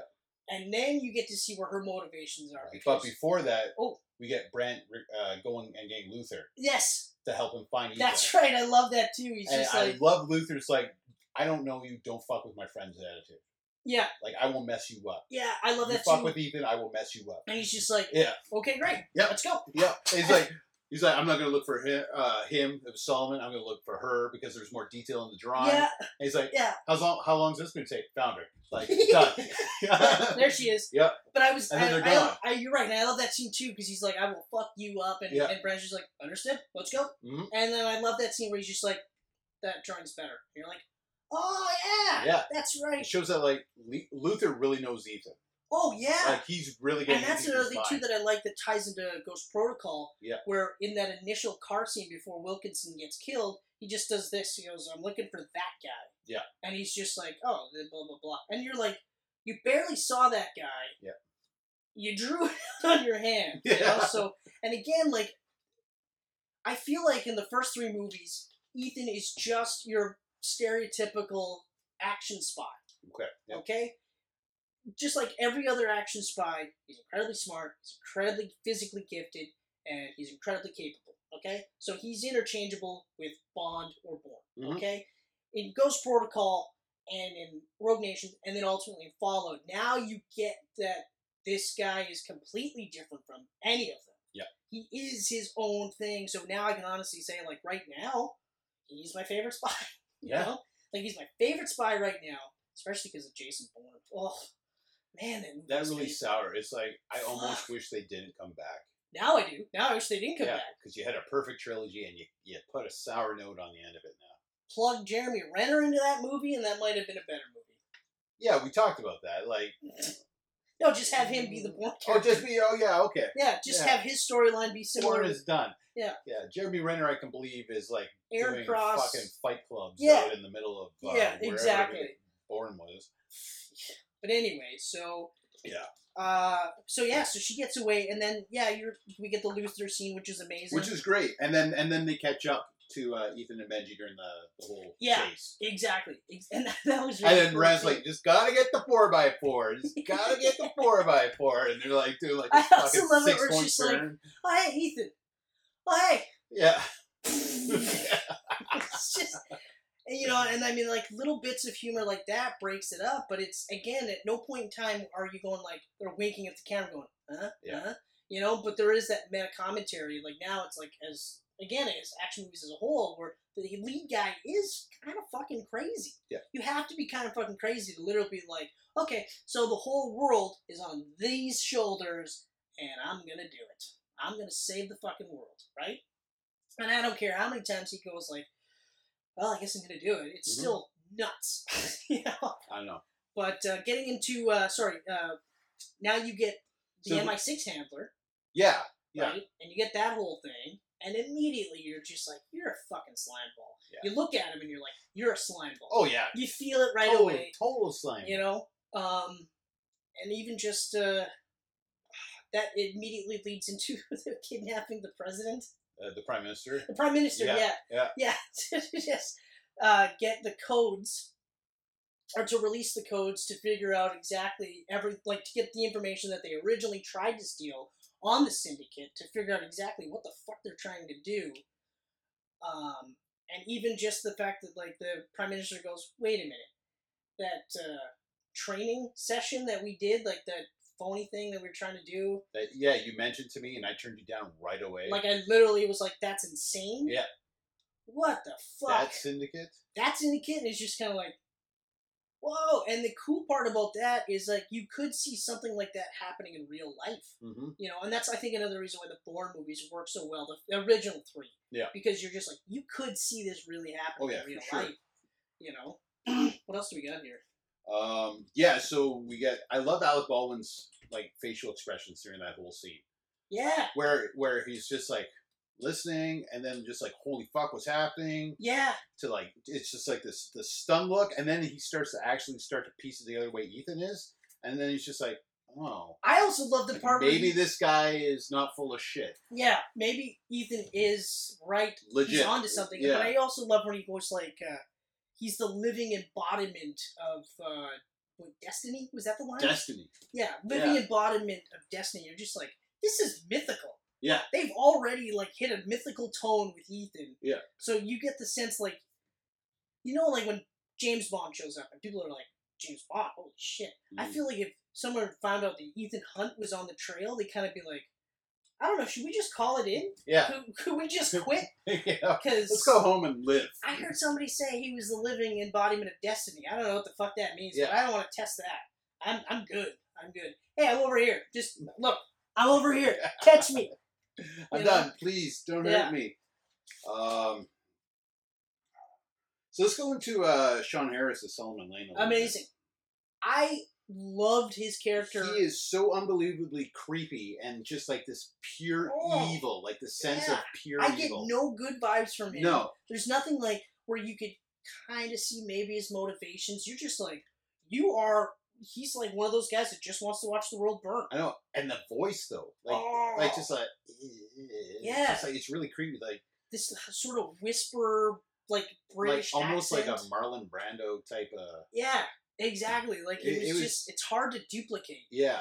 But like, but perfectly creepy. So good, so good. Because I and talked he's about crazy cunning too. So cunning. Like I love when he straps Benji up with the bomb, has the Google Glass on there, and he's talking through him, and he's just like, "I'm gonna kill everybody. Mm-hmm. Give me what I want," you know. And then skipped over the. Okay, well, we'll talk more about Lane, but there's a couple things that I missed that I thought were awesome. But okay, we'll hop back into it. Oh, okay. Because we'll get into Solomon by the end again. So yeah, exactly. So immediately when Ethan does get the information, what does he do? He looks at the screen, destroys it. Yes. Destroys it. Remembered all those numbers. And then literally, because once he finds out that it's bank accounts to fund the syndicate, that's the whole purpose of this, was the money, you know. And then they have the scene where they're sitting down. You got Ilsa there, Benji's there, and he's just like. And this is like right away. This is where I go. This is where Ethan realizes that he can't do it alone. Mm-hmm. This is it right exactly. Here. This is the exact moment where he goes, okay, the team that I have, like, I mean, technically he's never really doing it alone because he's always had Luther. Yeah. And at some point, like, once he gets Benji, Benji never leaves his side. Yeah. You know, but this is where he kind of goes, yeah, but I need to do this with these people. You know? And, but I love the scene where Solomon is just like, I want it. And he goes, okay, well then, I'm the guy. Mm-hmm. I have everything. Yeah. Or do you want to take the chance that I didn't remember, you know, every single bank account? And then he's just like, yeah, whatever. There you go. Mm-hmm. That's $50 million right there. Yeah. And he's just like, puts it in. Shit. Well, fuck, I can't take this chance now. And then there's that awesome scene where he's just like, okay, kill her, but don't kill him. And they do that awesome scene where now he's stepping in front of her, she's shooting over him, they go back around. Exactly. And then they branch off again and have these two quietly awesome scenes where he's trailing Solomon. Yeah. And then eventually getting trailed by Solomon. And she's against the Bone Doctor. And that fight scene is awesome. Knife fight. A knife fight. Yeah. And then, like, I love it where it ends up where she's up top and then just I know. right down. Oh, man. She Guts was him. so awesome. Oh. And then they get Lane and they capture Lane. They don't kill him. They capture him. And the glass same way box that he got caught so at the beginning. Amazing. And I was just like normally I would go, especially when you build up Lane like that, you go, man, they should have had a fight scene. But the way he beats him with his brains, yes, with his team, and it's awesome. And then you're just like, oh, fuck, wow. And then they have that awesome scene at the end between him and Ilsa, and they just share a hug. Mm-hmm. They just share a hug. That was great. There's none of this she's bullshit like, kiss or anything. She said, well, come with me. Let's get out together. Yeah. And, I loved it. The glass box was great. Solomon's just freaking out, just like, and just that look on his face. Like he's just punching, kicking. He's just, and he is enraged. And then once he finally passes out, Ethan just kicks the box over, just a boom. Nope, just the or boom. the push. The push. Does Yeah, the push just, onto it and it's just just like, get him out of get there. this And I shit was just pile like, out of here. oh man, that's awesome. Yeah, I mean, And then you get that awesome upgrade for Alec Baldwin, where now he's the senator, secretary. Secretary. Yeah, Yes, that's right. Yeah, perfect. and that was perfect. great. And they're 'Cause just now like, he saw what the IMF is. they're And he's just like, okay, so earlier when you were saying that everything about these guys is horrible and they should never be allowed, yeah, it was deep cover because of the nature of the syndicate and all Yeah. this stuff. Okay, so then you went, well, the nature, I can't confirm or deny. And you're Yeah. like, yes, Yeah. yes, yes. Yeah. So great. loved it so much. Oh, man. In fact, like, the chemistry is so great with everyone in this movie that when we get to Fallout, because I'm done with Rogue Nation. Rogue Nation's one of the best movies I've ever seen. Yeah, I mean, I said Philip Seymour Hoffman was my favorite villain in the series. I take it back now because, like, When I you watched rewatch it Rogue and then Nation you again, watch Fallout, and especially now after watching Fallout back to back, like Solomon Lane, like Sean Harris's performance as that character. for a guy that didn't want to do a franchise sequel, I mean, like, if a coin has two sides, Ethan is one, Solomon's Yes. the other. Like, they are 100%, perfect. 100%, Perfect. 100%. Because, yeah, who else is going to lead the evil IMF? Yeah. Why won't it be Solomon Lane? Yeah, and actually, like, I wrote, like, the Syndicate's amazing. Yes. The idea of the Syndicate is amazing. It's so It's crazy. an anti-IMF. Yeah, It is like the Brotherhood of Evil Mutants to the X-Men. exactly. Exactly. It's like what Spectre should have been in Spectre. Exactly. I You mean, know? Oh, Uh-huh. man. I mean, yeah. Yeah, I'm good. Let's go on Okay, the Fallout. Rogue Nation's fucking awesome. Rogue Nation is so good. So good. A Mission Impossible Fallout, I'm really excited about. You know what I really enjoyed? We watched Fallout together. Oh, We haven't watched a movie together like just two of Ant-Man. us in a long time, right? Ant-Man. Like the two of us, right? yeah. I enjoyed just like chilling out after and talking about it. Yep. Because we haven't done that in a long time. I was like, that brought me back to our Dark Knight days, driving around. Exactly. and talking Just Dark driving Knight. around. The Yeah. only difference was I was chauffeuring you You around. were, yes, good You stuff. know? But, like,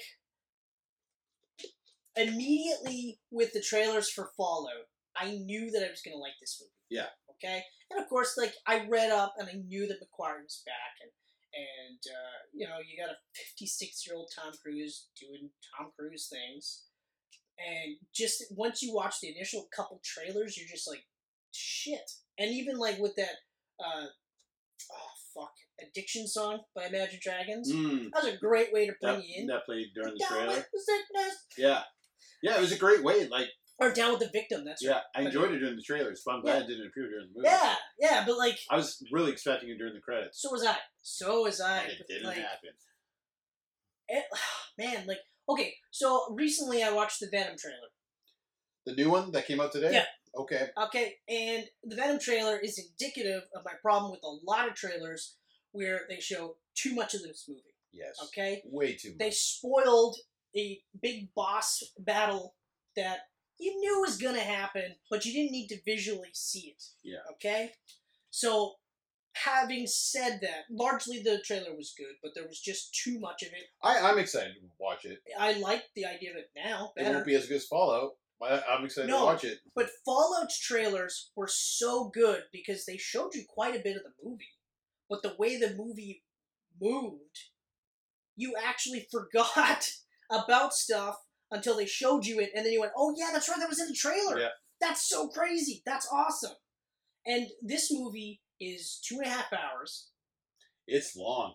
It's Got to be the longest Mission Impossible. the longest Mission Impossible. It's one of the longer action movies out there. Like Spectre was 2.5 hours.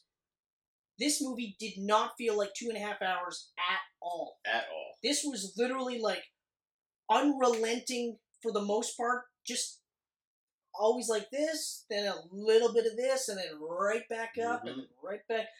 But at the same time, I never felt exhausted.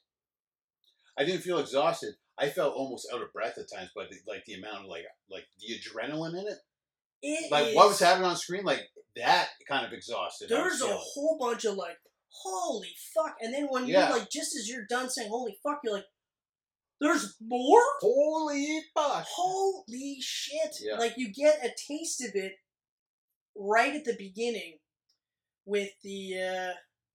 Well, actually, it's kind of funny because like the initial opening is weird because you have that dream sequence where You had the dream sequence. Wayne is marrying them, and he's just like, "Do you take her to have and to hold and to wreck her life and Yeah. make her hide and change names?" Right away, they're showing you like Julia is in this. Yeah, and then you have the scene where like Ethan's sleeping in a bunker by himself, and you're just like, "Fuck!" Wakes up, does the whole Mission Impossible, like your mission if you choose to accept, where they now talk about how the Splinter Cell from Syndicate is the Apostles, and their whole thing is to get these 3 nuclear warheads because you can't have peace without great suffering. Exactly. Which is a great line. It's absolutely a great line, and they talk about this John Lark, who is the spearhead of it, and you're just like, Jesus, fuck, you gotta find this doctor, because you need the specs on how to stop it, so that way we can save the world. You know?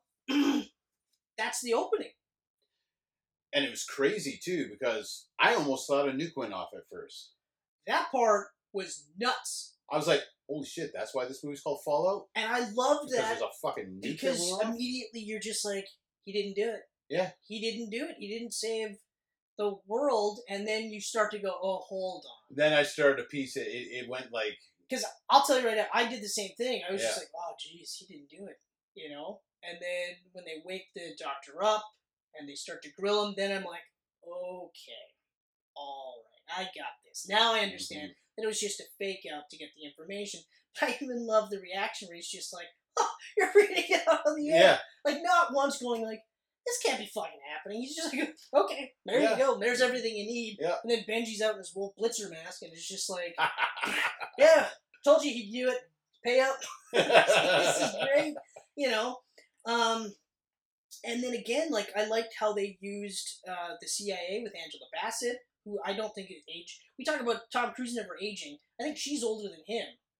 She never ages. And she, Jesus Christ, like... Hairstyle changes, nothing else. You know, like, we just saw her Black Panther. Yeah. Which, okay, but that's not too far removed. But I don't remember the last time I saw her, but I don't remember going, woof, she's old. She does not look old in this. So you get introduced to her. In the CIA, you get introduced to the admittedly dumb name, August Walker for Henry Cavill. I like that they never refer to him as August ever again. Yeah, it's just Walker. It's just Walker. Yeah. Okay? And she says, you know, you're a scalpel, he's a hammer. You know? But I like how they use that and they never jokingly say it's just a bunch of old men dressing up in masks playing Halloween. But that's a recurring theme, and it's a derision theme. They're just like, ugh, wearing masks and hiding and shit, right? But again, it's like I said in Rogue Nation, it plays up to Ethan being the guy that doesn't want to be out in the forefront. Yeah. He wants to get in and get out as quickly as possible and maximize or minimize the amount of damage, deaths, and everything, and just innocent people being killed, you know? He'll kill bad guys if he has to, but he won't. If he has to, yeah, but if he doesn't, if he can get in and out without anybody seeing him, he'll do it. You know? And, but immediately, so I like how, again, that's a commentary on Mission Impossible. Yep. The spy movies as a whole. Tom Cruise, you know, as a nutcase. But I also like how immediately they show you the differences between Walker and Ethan Hunt. Yeah, because they go, like, right into the plane together. We're doing the Halo job now. You know, and like, Walker's kind of a douche about it. He's a cocky douche. He's just kind of like, yeah. You know, and the back end opens and Ethan looks down. Ethan's just like, no, we can't do this because it's a storm. There's a big storm down there. We got to rethink this. Jumps out, and then it's just like, what, are you afraid of a little lightning? And then he gets struck. I know. Like, instantly. Just a boom! And I was just like, holy shit. And then I love how the sound just drops dead. Yep. No music, no sound, no nothing. And it slowly gets back up. And you're just like, whoa. And then Ethan takes his tank off, gives it to Walker, saves Walker. And like I said in the theater, I like that Walker didn't immediately know. Yeah. He was just like, oh, you lost your tank. You fucking idiot. You know, and Ethan's just kind of like, all right, whatever. Yeah, they go into this ridiculously intense dance, bar. Yeah. Yes, crazy club. Just nuts club. club. I actually whispered over to you, like, hey, it's Collateral. Yeah. Exactly. It's Brunette Vincent. It's Brunette Vincent, but they walk through the club. They get the whole purpose is to set up a meeting with the White White Widow, yeah. White Widow, which apparently is the daughter of Max. Max. From the I know, first I just movie. read that. I read that and I was just like, they mentioned it in the movie and I never caught that. Yeah. But that's awesome. That's amazing. That's so cool. Nice little throwback. Based around fucking Fitbits. Yeah. Fitbits that'll say, hey, I'm Lane, and or I'm Lark, I'm John Lark, and you're not, and blah, blah, blah. So they track down Lark in the bathroom. So Yeah. you get that wicked, awesome fight That scene bathroom fight. that we saw in the trailers where, he's loading his fucking arms like shotguns. I actually watched a clip of that on Instagram today where someone played it in Yep. slow-mo. Did you watch that? No, but I'm not surprised that that's a new thing now. No, but like, it was slow-mo, and when he does this, soon as he puts this fist down, Yep. he's got a darker shadow here, and a pocket appeared on his shirt. Oh, wow. Right here. Oh, wow. It's just like, boom, boom, pocket beard. Interesting. I was like, I didn't even notice that. I did not notice that. That's hilarious. Now, before we delve too much into that fight scene, one of the things I'll mention really quickly is, so they say Ethan's the scalpel, Walker's the hammer. This fight scene shows it perfectly. Yes. Those punches that Walker is nailing, Just boom, just boom, bam, boom. bam, bam, Yeah. bam. You're just like, I would be dead. Yeah. One punch. Yeah. This guy, and props to this actor, this character, because he gets the fucking shit kicked out of him and still kicks the shit out of these two guys. Mhm. Okay? But, okay, so the fight scene, one of the best fight scenes I've ever seen. This is absolutely fucking Yeah. crazy. And also, one of the best fight scenes in this movie, but it's not the best fight scene. This is the beginning fight scene that you have to see that leads into 4 other scenes that you have to see I in this know. movie, and nothing feels like you could take it out and it would not change the movie. And you still got some humor in that scene, too, because at first they're in the stall, Yeah. and those guys are like, hey, what's going on? Well, yeah, okay, so first the original scalpel part for Ethan was that he's got the needle, they're going to drug him, steal his face so Ethan can wear his mask. Exactly. So he can look like this guy Lark, okay? And get in, have a meeting with White Widow. Because some dude just shows up and fucks everything up, they have to fight.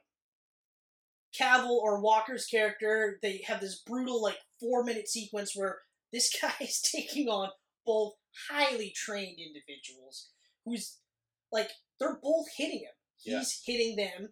There's hard hitting, it feels real. Yeah. None of this feels fake, and there's none of this Ethan waits until Walker's done attacking. A lot of times they're attacking him simultaneously, and then he fucks them up, he chops Walker's throat, so now Walker's like, ugh. Yeah. So then he's kicking the fuck out of Ethan, or Ethan's trying to kick the fuck out of him. They have that awesome scene with the pipe, where he's got hooked around Ethan, and it's almost jammed in his neck. Yeah. And then finally, just as it seems like they're gonna turn the tide, Walker nails him with the laptop. The same laptop that is supposed to scan his face to make the mask. He just cranks him. And then he's just Ethan's like, what the fuck? Well, you said knock him out. Yeah. I did. Tap it on the screen. And then they just open the laptop and a big, huge crack, and you're just like, well, shit. And even the look that Ethan gives him is just yeah. And it's just okay, well, fuck. And then he wakes up, and again, the fight just keeps going. It's 10 minutes of, brutally realistic looking fight scenes. But again, so Walker gets knocked out, and you have this scene again where Ethan's just all right. Mm-hmm. And he knows he's not going to beat this guy. You can tell he's not going to beat this guy. He Yeah. feels it, but he's like, all right, I'm going to do it anyway. And now they start fighting for the gun that was lost, right? And then what happens? Ilsa comes in and kills Lark, return of blows his Ilsa. fucking brains out, so there's no chance of getting the mask now. Yeah. Fuck, that was crazy. Yep. And you're just like, oh, yes, she's back. You're happy to see her, and she's literally like, you can't do this, Ethan. You can't do this, but I can't tell you why. And again, Ethan's just like, all right, I get it, but no trust displacement has happened. I like how he was automatically you got out. Yeah. Why are you out? here? And then it's just like, He wanted nothing but the best for her, and she's Exactly. back in it now. yeah, and he's happy to see her, but he's just like, any other circumstance, I'd be even happier. And that's right. He's like, Yeah. you got out. What happened? She's like, well, I was with Lane for 2 years. Mm-hmm.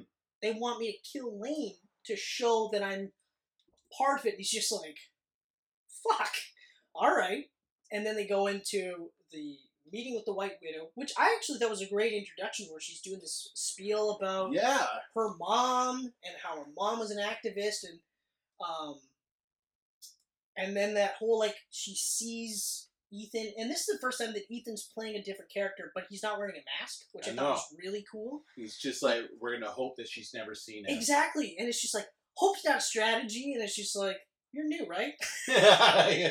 I was like, yes, that's awesome. But it's great, too, because, again, it's just that whole, like, well, Ethan's just like, well, I'm just going to hope for the best, and it's either going to work or it's not. Yeah. But I'm going to figure something out. And I love that that's something that they kept saying. It's like, so what's the plan? I'm going to figure it out.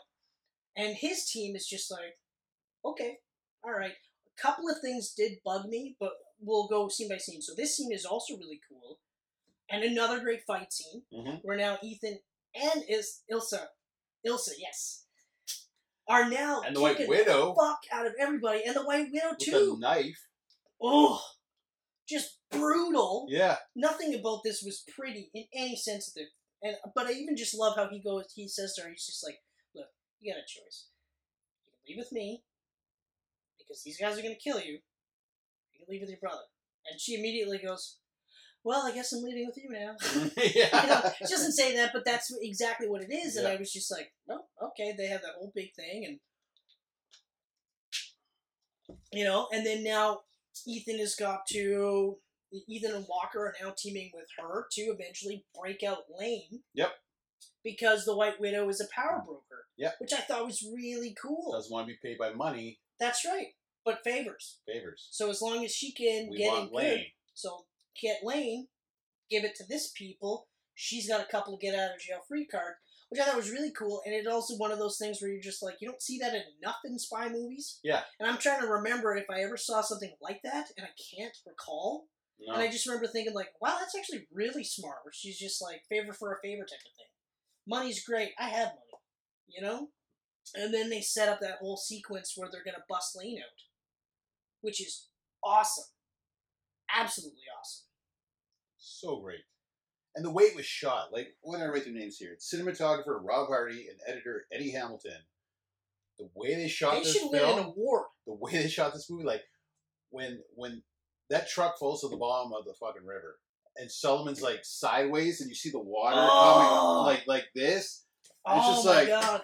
Holy crap, man. The way they shot that, and not just that, like the car scenes, everything. Everything single inch of this movie so amazing. Was amazing. It was real. Yeah. It was beautiful. Yeah. Okay? Even when it was, like, ugly, it was still just like, holy shit. Like, I mean, even just the scene where they're laying out the initial plan to get Lane, and Ethan realizes that in order for this to work, he's got to kill a cop.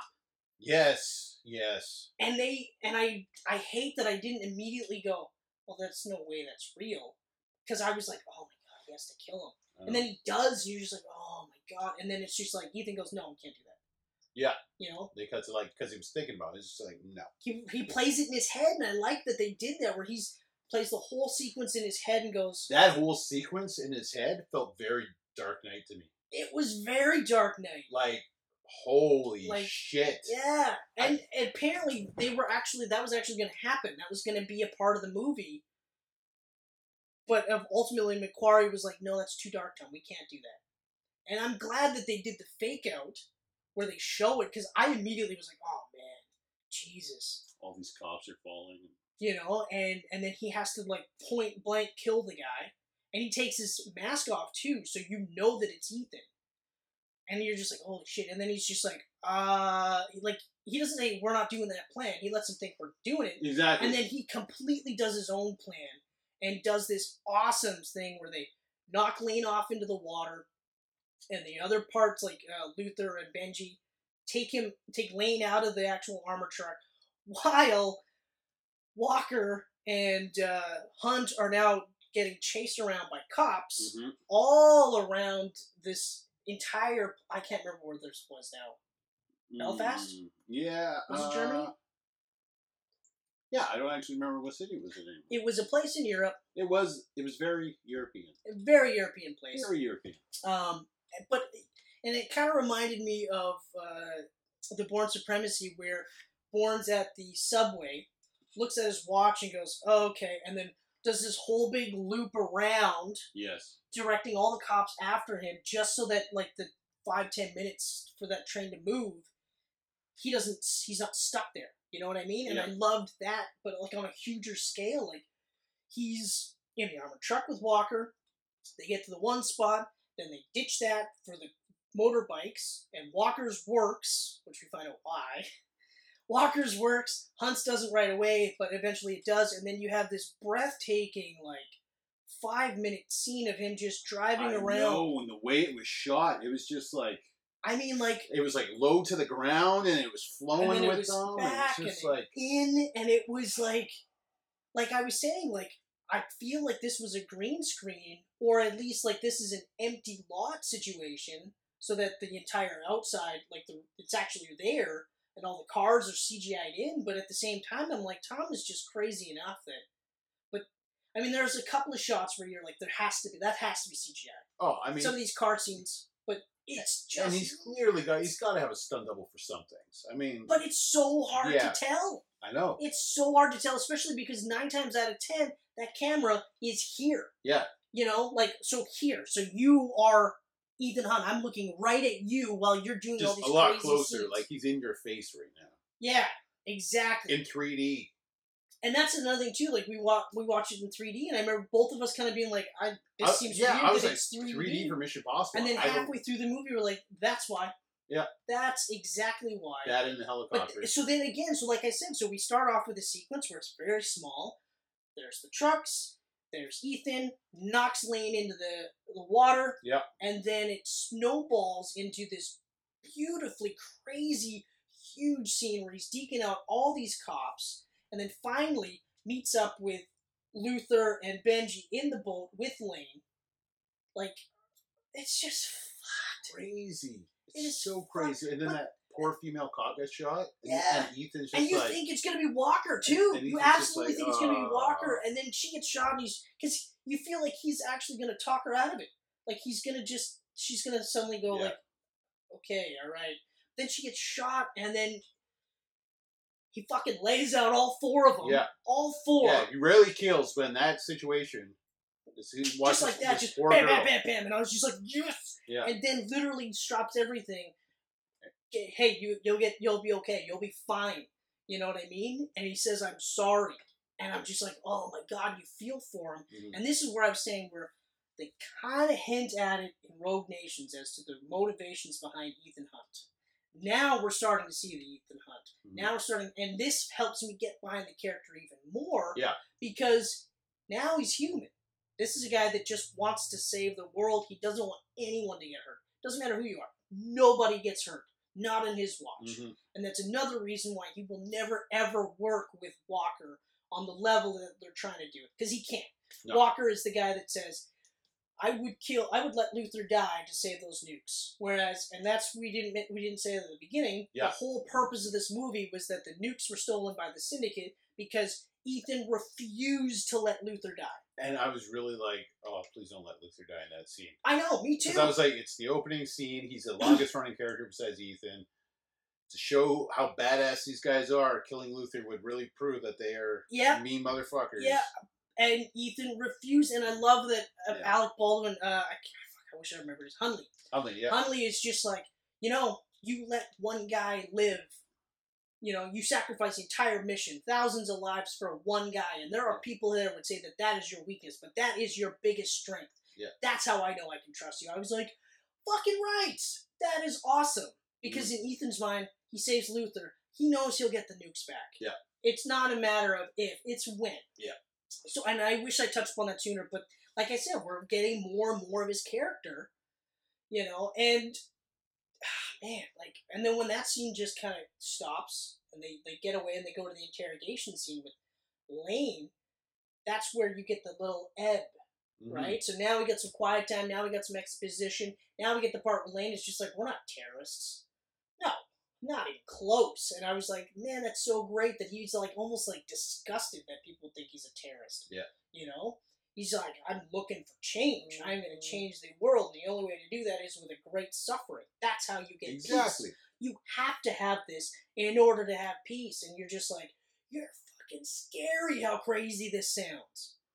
That's But- very Thanos of you. But the problem, the biggest problem is that you can kind of see where he's coming from.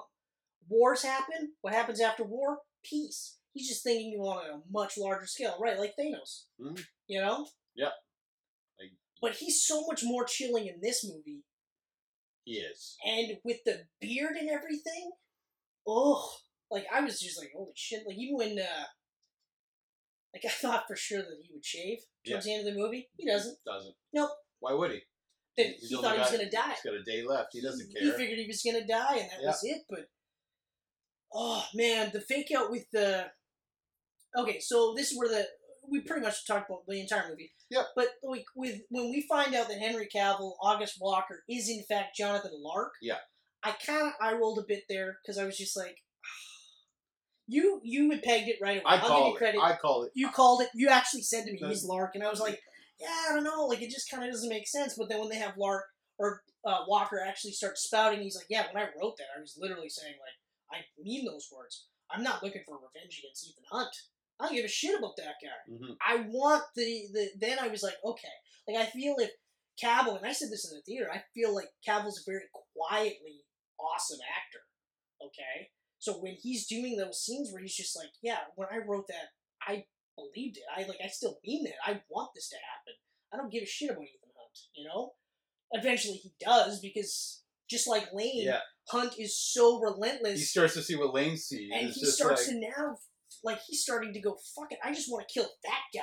yeah. That guy's got to die. You know, and it's not even like, you don't get the sense he feels like he's got to kill Ethan to have his mission done. Now it's like, no, I got to kill him. I got to kill him. Yeah. You know? So yeah, I called both the twists in that.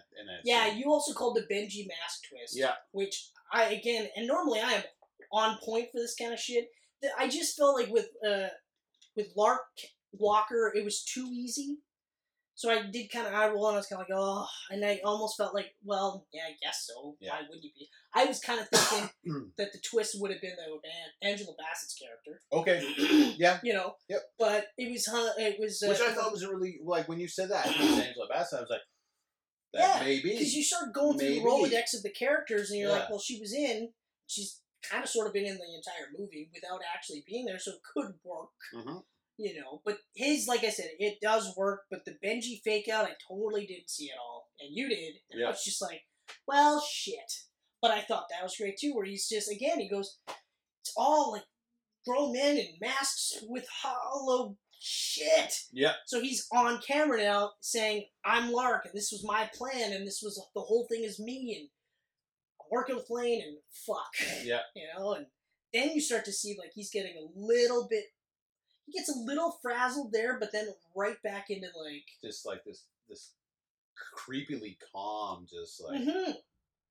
no, I'm good. Yeah. Everyone's still gonna die the way I want them to. Yeah, exactly. Yeah. Like, after that whole big shootout, too, when they kill off Hunley, Yeah, right after he's like, I what's can he say? see why you like this. I Yeah. can see why you guys love doing this. This Yeah. is a lot of fun, and you're Yeah. just like, yes! The big guys. Yes! And then you're like, no! Let's get stabbed. Don't do it! But that opens the door for Renner to return in the next one. I know, and I hope that's the case. I really Yes. hope that's the case, because that was one of the first things we said right at the end of the Yeah, movie. We're it's like, I hate to see Alec Baldwin go, but if it means that Renner's going to come back as a new secretary, yeah, and... I'm okay with that. But so then immediately what do you have? You have Walker strolling to the the helipad. Yeah, just walking Strolling. along. He's got a huge lead. He's strolling because his plan, just like Ethan, he is so confident that this is going to work. Not a care in the fucking world. Mhm. He might as well have been skipping. Yeah. Just picking up a flower. Mm, The whole world is going to die. This is amazing. You know? I can't get over this. And that leads into That crazy Tom Cruise the running. most roof- epic rooftops. running scene I've ever Yes, seen. we know Cruise loves to ever. run. just in general, not just Cruz, but in general. Yes. I was getting, like, my legs were getting sore watching this guy. You know, like, he's doing this at 56, and I know there's takes. And he broke his leg during that scene, too. But there's long shots of him doing these runs, so I don't care how many takes they did. Even if they just did 5 takes. They didn't. They did more than 5. But if they just did 5 takes, that's still a ridiculous amount of running. That when I look here and I go, man, I'm like 21 years younger than that guy, and I can't even do 3 minutes before I'm like, fuck it, running is dumb. Yeah. And right now, I don't even like walking. You know? I was just like, I can't get over it. Like, you can talk about how insane he is, but it lends so much credibility to this movie that it's him doing 90% of this. Maybe even 85, but that's still a ridiculous number. And then you get the great Benji commentary on the radio. Like, he's getting away, Ethan. He's like, I'm about to jump out a window. Like, what's taking you so longer? Like, yeah.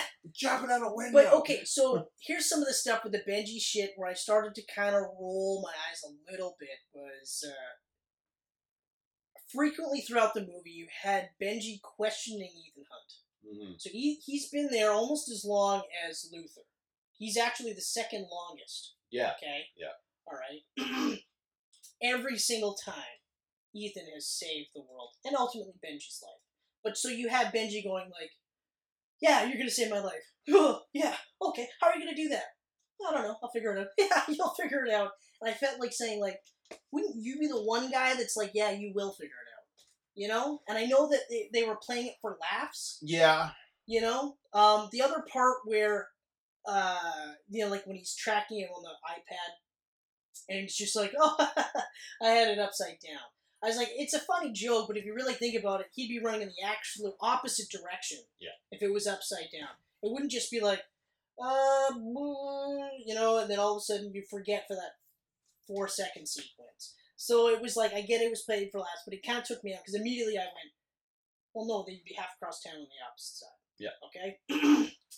But it did, like I said, even still, you had him running over rooftops, cutting across the whole thing, the huge jump. That was nuts. Where he, like, you see him hit, and, I mean, they shot it from the side. Yeah, well, that's where he broke his leg, where his leg snapped. Yeah, was exactly. That shot. And you're just like, holy fuck. Yeah. And, again, like... And then he got up, and you see in the movie, he's, like, limping when he takes off, because he was doing that with a broken leg. Exactly, and you're just like, Jesus, because he Tom, broke his leg, and he still got up. Fucking, like, and of all the shots to keep, you keep the one with his broken leg in it? Yeah, yeah. You know, and then when he finally does catch up to Lark, or Walker, I think from here on out we'll just refer to him as Lark. Lark. Because it is cooler than Walker. It is. Yeah. I do like how the White Widow is just like, Jonathan Lark. I mean, that's a great name. Lark. And you're like, that is kind of cool. Lark. And you have that scene where Ethan's hanging from the elevator bottom. Right. Much like Skyfall. And then he looks up. And looks up, and he's just like... Looking down at him. Looking down, and then he's just like, pulls the gun out, and then he goes, I'm her guardian angel. Mm-hmm. I'm the reason she's still alive. And you're like, holy fuck. And again, like I said, you knew she's in the movie. You saw her at the beginning. Yep. You forget that Julia's in the movie until that scene again. And then you're just like, oh, shit. Because it was just flashbacks at first. Exactly. Or like dream sequences. Yeah. This officially puts her in there. That's right. And then you're just like, oh yeah, that's right. And like I said, like they did such a great job with the trailers that you forget that even at that point, there's still an entire helicopter sequence that we haven't seen yet. And I am glad that that was the climax of the movie. Yeah. Because holy fuck. And even that is even the whole scene. Mm-hmm. You know what I mean? It's the lead up. It's now we're getting that Lane goes to the one village where they started the smallpox thing. Now, why does he go there?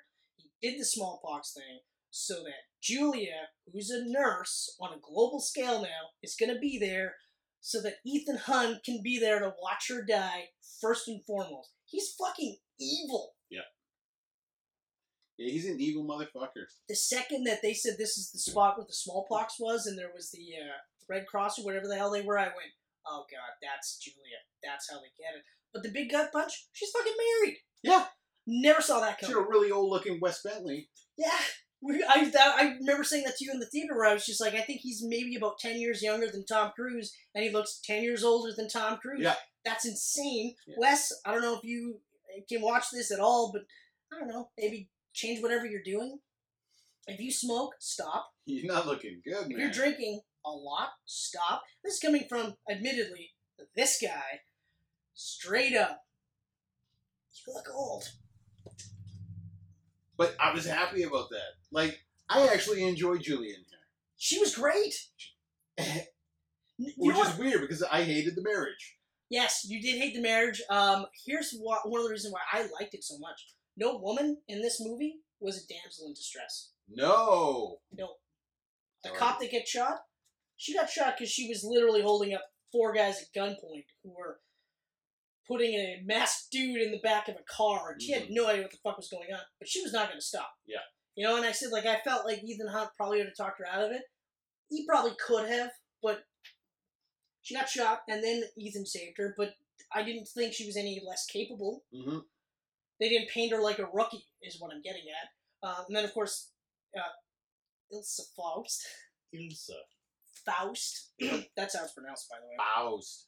And then Julia, she goes like, look, like, I'm helping on a global scale. This is my husband. And there's that awkward tension, or it's just like, he's on vacation. And then Tom's just like, nope, I'm actually working.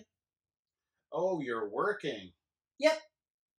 And then, so Ethan fucks off, and Ilsa, I can't get over why it's so hard for me to say that. Ilsa and Simon, or Benji, Simon. Jesus Christ, are now looking for the bombs. So Yeah. they're looking for the bombs. And then when Luther finds one, so they're now, like, he finds one, and he's about to detonate. She shows up and goes, okay, what can I do to help? Yeah, You're like, Julie wants to help, and it's great, too, because now we get this, like, chemistry between her and Luther, because we knew it was there, but we never saw it before, because Luther only mentioned it. yeah, well, there's that scene where he says, he sits Faust down, and he goes... Amazing He scene. goes, there's only 2 women in the world that has ever affected Ethan. Yeah. And one of them was his wife, and she's like, he was married? He's like... Oh, he's married? He was married. Yeah. And that's where... Like, Yeah. And then Luther's just like, all of this happened because he saved my life. And he's tearing up, and you're like, come on, Bing, come on. I really enjoyed that scene. That was a beautiful scene. And then even when he's like, every once in a while she would pop up to let Ethan know, like send up a signal to let him know he's alive. She's a ghost, and I trained her well. I'm like, man, this is so awesome. And I love that he's telling her this. Yeah. And he's saying, like, okay. And even just the fact that the reason why they split up was because he settled down. And now you get a sense of why there was such a time gap in between the movies, was because he lived a life with her, but eventually they both were kind of going, because every time something bad happened, Ethan was like, well, if I was there, would it have been different? And so they split up because of that. And I was like, that. And it was mutual. Like, she is totally so understood. Beautiful. And she said that she could, like, live every day happy because she knew he was out there. Just like... That, I mean, like, this movie subverted so much. I know. It's a beautiful wrap-up to everything. They literally touch on every one of the Mission Impossible movies. I know. Every one. White Widow's daughter, Max. Yeah. Later on, we'll get the little bit of Mount the Cloud. Yeah, you're getting a little... It was a very good scene, man. It's hot in here. It's hot in here. No, I'm a marshmallow. And I am just, too. I am too. Thinking about that scene again with Bing talking and stuff, it got me in the theater too. I got me too, because he gets emotional, because he's like, we're in this mess because of me. Yeah. Ethan saved my life, and now the whole world might be. And he's asking her, please don't come. Yeah. Because he'll be distracted. Yeah. And she goes, fuck that, I'm going anyway. Yeah. Right? Because, and she no-sells it too, because, Ethan shows up and is like, okay, what's going on? And she's like, let's go. Yeah. And I was like, okay, fine. So then, so we fast forward now to Luther the and bomb Julia. defusal, yeah. So now they have that thing where it's just like, well, same old Ethan type of thing, right? Because she still, she still loves Ethan. She still she always cares will. about him immensely. And even though she's married, and you touched upon, we'll get to that in a second, but because I want to bookend it, but when it leads into that helicopter scene, like, holy shit! that is so fucking crazy awesome. Mm-hmm. He's holding the pay dirt, climbing up, falls. My stomach dropped with that. My stomach dropped. Like, I was like, whoa. I was just like, oh my God. And then, and again, the guy's just like, nothing happened, okay. Then he climbs all the way back up again, and, like, in a real life context, that's incredibly hard to do. Because I would estimate that the length of the rope is about 30 feet, okay? Yeah. I would say that they're probably about a couple hundred feet in the air. Yeah. So gravity is already nailing it. Yeah, oxygen. He's fallen off once. He's climbed back up again. Finally gets back in. And immediately, like, when they did that, I was like, okay, so this is kind of similar to the opening of Spectre with James Bond, where they had the big, huge, dragged-out fight scene. Nope. Literally tosses the guy out the one door and kills the other guy. Like, kills one guy, tosses them both out. Yeah. I was like, that actually makes a lot of sense, because I remember watching Spectre and going, like, it's weird that Bond had so much trouble fighting this old dude in a helicopter, like, when there's open windows, like open doors, right? And I thought it was really neat that he was just like, Yeah.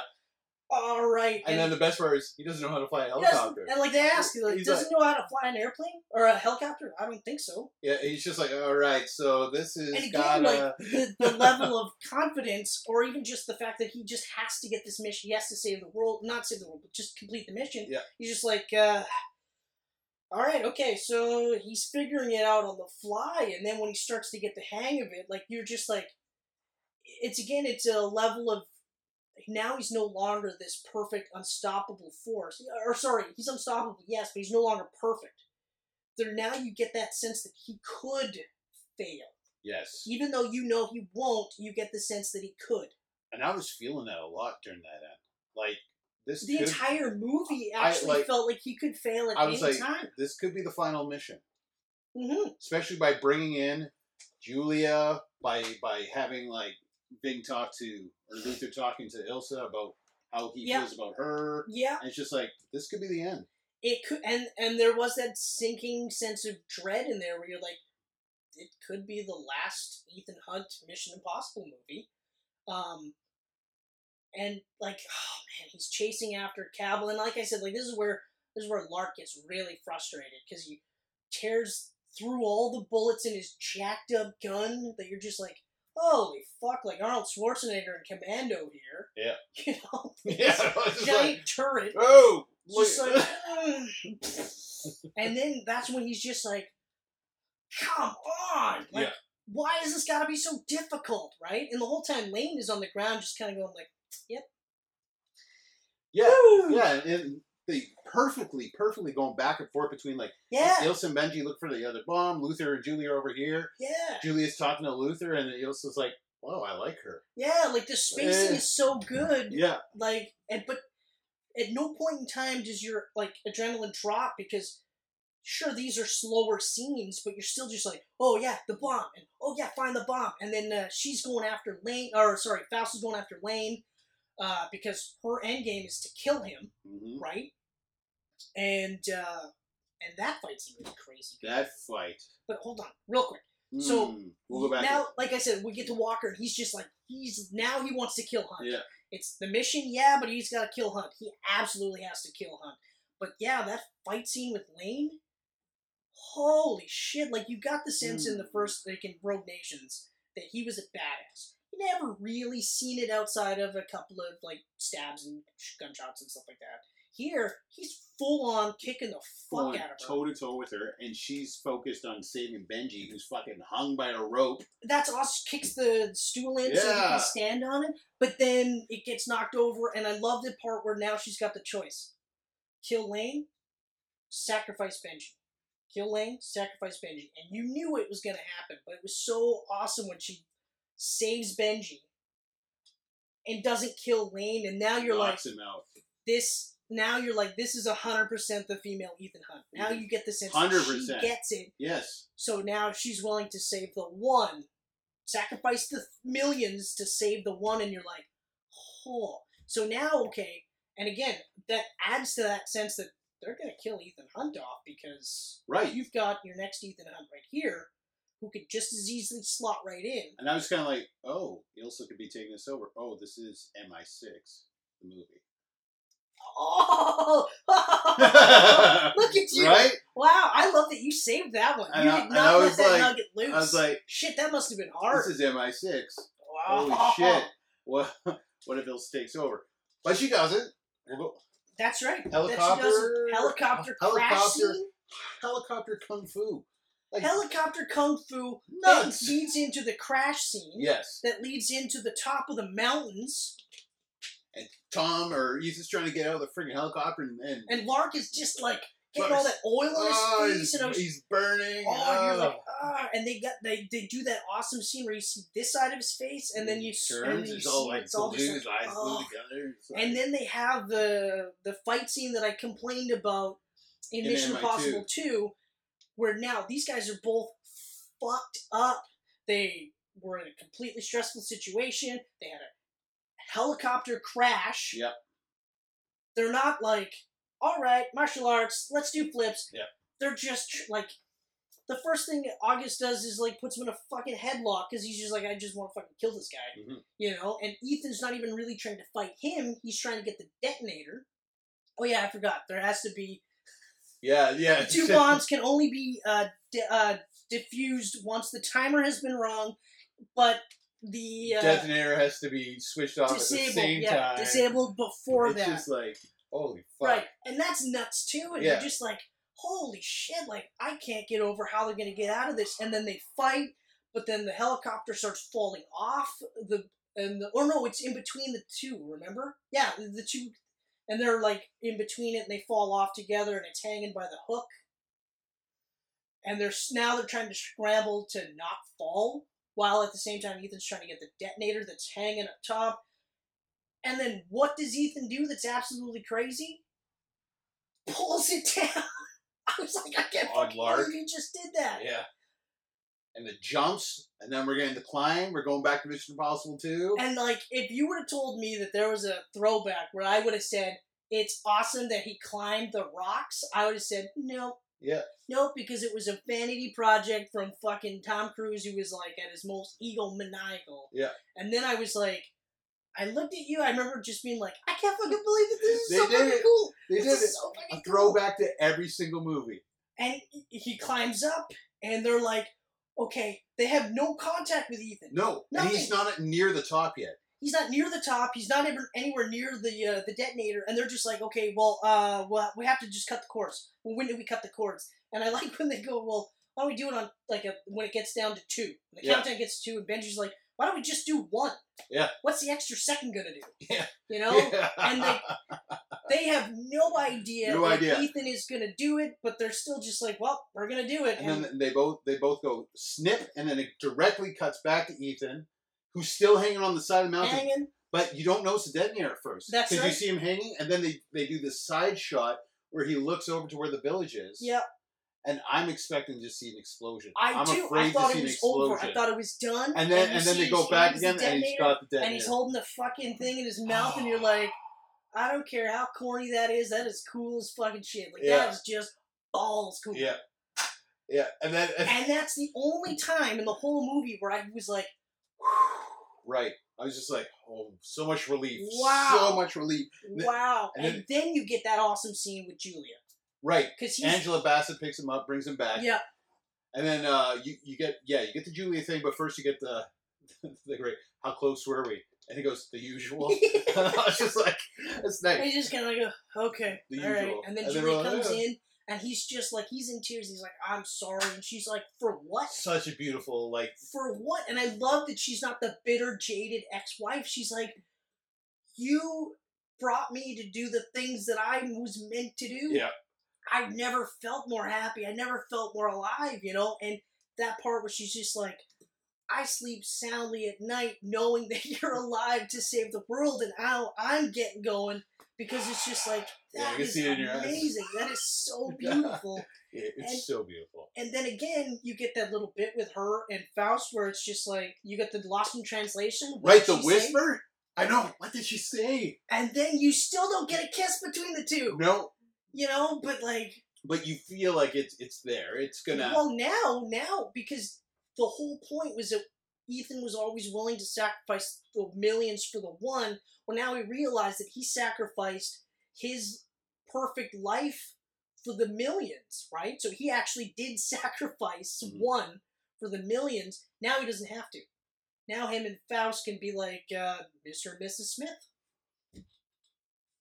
I know I made a terrible reference to a horrible fucking movie, but you get the idea that they can team up and be IMF together. We got the Apostles are still out there. The Apostles are still out there. Like, that is a thread left hanging. So MI7 is going to happen. I honestly thought this would probably possibly be the end, because Ilsa could easily carry the series. Like easily. If Ethan decides to retire in any way or form, especially because the chemistry with her and Benji, with her and Luther. Yes. And then, like, Brandt could easily come back, and the chemistry was all there, and she could be just as good as Ethan, but different because she's a different character. Mm-hmm. But fuck, man, like I said this right away when it was done. Oh, by the way, no end credits. No stinger. No nothing. The movie ends, credits hit, that's it, and that was refreshing. Felt like there was going to be a stinger. It totally did, but I think it's because we were trained to think there was a stinger. Solomon is still alive. Gets thrown in the trunk. He's back with the British intelligence. He's back with MI6. So he's out there still. Yeah, he could be brought back. I feel like if they do a movie with the Apostles, though, he gets killed. He gets killed, and I bet you it won't. MI6 blows up or something. Yeah, it won't be like Sean Harris playing him. They'll say it's Solomon Lane, but you won't actually physically see that it's him. Or they might do like the thing they did with Hugo Weaving's Red Skull tacked on to what's his face. Oh yeah, Infinity War. Yeah. There's ways around it. Oh yeah. But yeah, like, I never would have guessed that I would have sat there and said that this is one of the best spy movies, one of the best action movies, and while it does tie up the entire franchise in a neat little bow, because the franchise could end right here. It could. And you'd be like, okay, all right, you know. I don't think it will. I think we'll at least get another movie. We'll get a 7th. I tell you, like, it could tie it up, but at 97% Rotten Tomatoes and the biggest opening for Mission Impossible, it beat number 2. Yeah. Finally, an MI film. I know. And not only that, like, I mean, the budget wasn't even that high. Yeah. So. It's making money. Because it's that damn good. Oh, it's so fucking good. It's so damn good. It's so good. Like, I mean, and this was actually one of the first things I said was I loved Rogue Nations. I absolutely loved Rogue Nations. This annihilated Rogue Nations. Okay? Like, yeah, let's do our rundown. Now, we're done Fallout, so I'm assuming that we're going to have pretty similar numbers for this, minus the second being thrown around in there. Okay, yeah, well, yeah, exactly. So, it's actually, Fallout, Rogue Nation. This is where I was kind of like, Now you're in the other 4, and you're like, yeah, but I have to put Ghost Protocol in 3rd, which I never thought I would do. But then immediately after that is the original Mission Impossible. Mission Impossible 3. And 2. And 2 is right at the bottom, because 2 is a fucking garbage movie. Right, because you don't like 2. I do like 2. I know you do. So and that's fine. I'm going Fallout. Yep. Rogue Nation. Yeah. Those 2 movies are I mean, I thought Rogue Nation was a perfect action movie. Yeah. And then I watched Fallout, and I was like, this is even more perfect. And, like, I'm watching it. I can't really pick anything apart from Rogue Nation. No. But at the same time, this is so much better. Exactly. Like, there's nothing that I don't like about Rogue Nations, but I like everything about Fallout infinitely more. I know. Yeah. And I've watched a shitty cam version. It's not that shitty, but it's a cam version. It's a cam version. I've watched it 2 times already, and I'm just like, fuck, man, this is so crazy good. Yeah. Ugh. And then I'm going to go number 2. Okay. Obviously. That's your 3rd pick? Yeah. Really? Yeah. That's fine. I just Benji the camera. You Benji the camera. That's fine. Fuck is crazy. If anyone watched part 1, they'll know why it was my 3rd pick. Then Ghost Protocol. Ghost Protocol. Yeah, okay. The 1 and 3. Yeah. 3 at the bottom. Yeah. I hated Marriage at First, but the way they've tied it up now, I still hate that movie, but I feel better about the marriage now. Yeah, but It feels like it was like a throwaway storyline for that one but movie. But it doesn't make 3 any better in retrospect. Yeah. It just makes you understand the marriage more so. All it is, it's like, because you said yourself that you didn't like how it happened, and then they almost never mention it without like a little bit of a, oh, she's still alive type of thing, right? Mm-hmm. Whereas now they actually full on go, well, they divorced, here's why, and I love that she's just like, I'm not mad at you. I'm actually happy. I'm happy I met you. My life is so much better because of you. And it's going to continue to be better because of you. And you're just like, well, fuck. Yeah. Thank you. Thank you so much. You know? Yeah. Like, when the next, if Shatterhand happens, I feel like James Bond 25 or Shatterhand, if that's what they're going with. I really hate that title. I really hope it's not Shatterhand. So, why not call it Shatterstar? Fuck it. I mean, you're not far off from Talk Knocker with that. Yeah. Shatterhand? Yeah, like, Jesus Christ. Is it a Shat in her hand? Like, Shat in your... guy with the glass hand, yeah. Yeah, but, so I feel like, because, originally, Bourne influenced the Bond movies, right? And then Bond eventually influenced Jason Bourne. The Mission Impossible movies... They've never been influenced. They've done their own thing all the way through. They do their own thing. They're like, this movie's going to be this movie's going to be this. I feel like Bond 25 is going to be heavily influenced by this Fallout. And I feel like if they're smart, it should also be influenced by Spectre and Jason Bourne in the sense that you don't do this. This is what you don't do. Mm-hmm. I know what they were trying to do with Spectre, and they were trying to bring it back to the campy sort of Roger Moore version. They were trying, yeah. But it was very Bondy, like the old They never should have done that. It was the torture scene that really made me go, oh, exactly. I'm really feeling the old Bond right now. Exactly, and I remember that part right away. I was just like, but that's all we're gonna say. That's all we're gonna say about that. But I feel like Shatterhand, if they don't change the title, is going to be heavily influenced by this because it has to be. You know what? This is so fucking good. Like, Spectre had a really fucking high, hard mountain to climb after Skyfall. It really did. But the eventual MI7 that will happen, it's going to have a hard time climbing Fallout. Yeah, but okay. You need Christopher McQuarrie to come back. Hold on. Fallout had a really high mountain to climb from Rogue Nations. It really did. Okay. And look what happened. Right. It's perfect. I don't know how more perfect you can get, though. It's perfecter because... Perfecter. Because Rogue Nations is perfect. Can you get perfecter? More perfecter? Oh.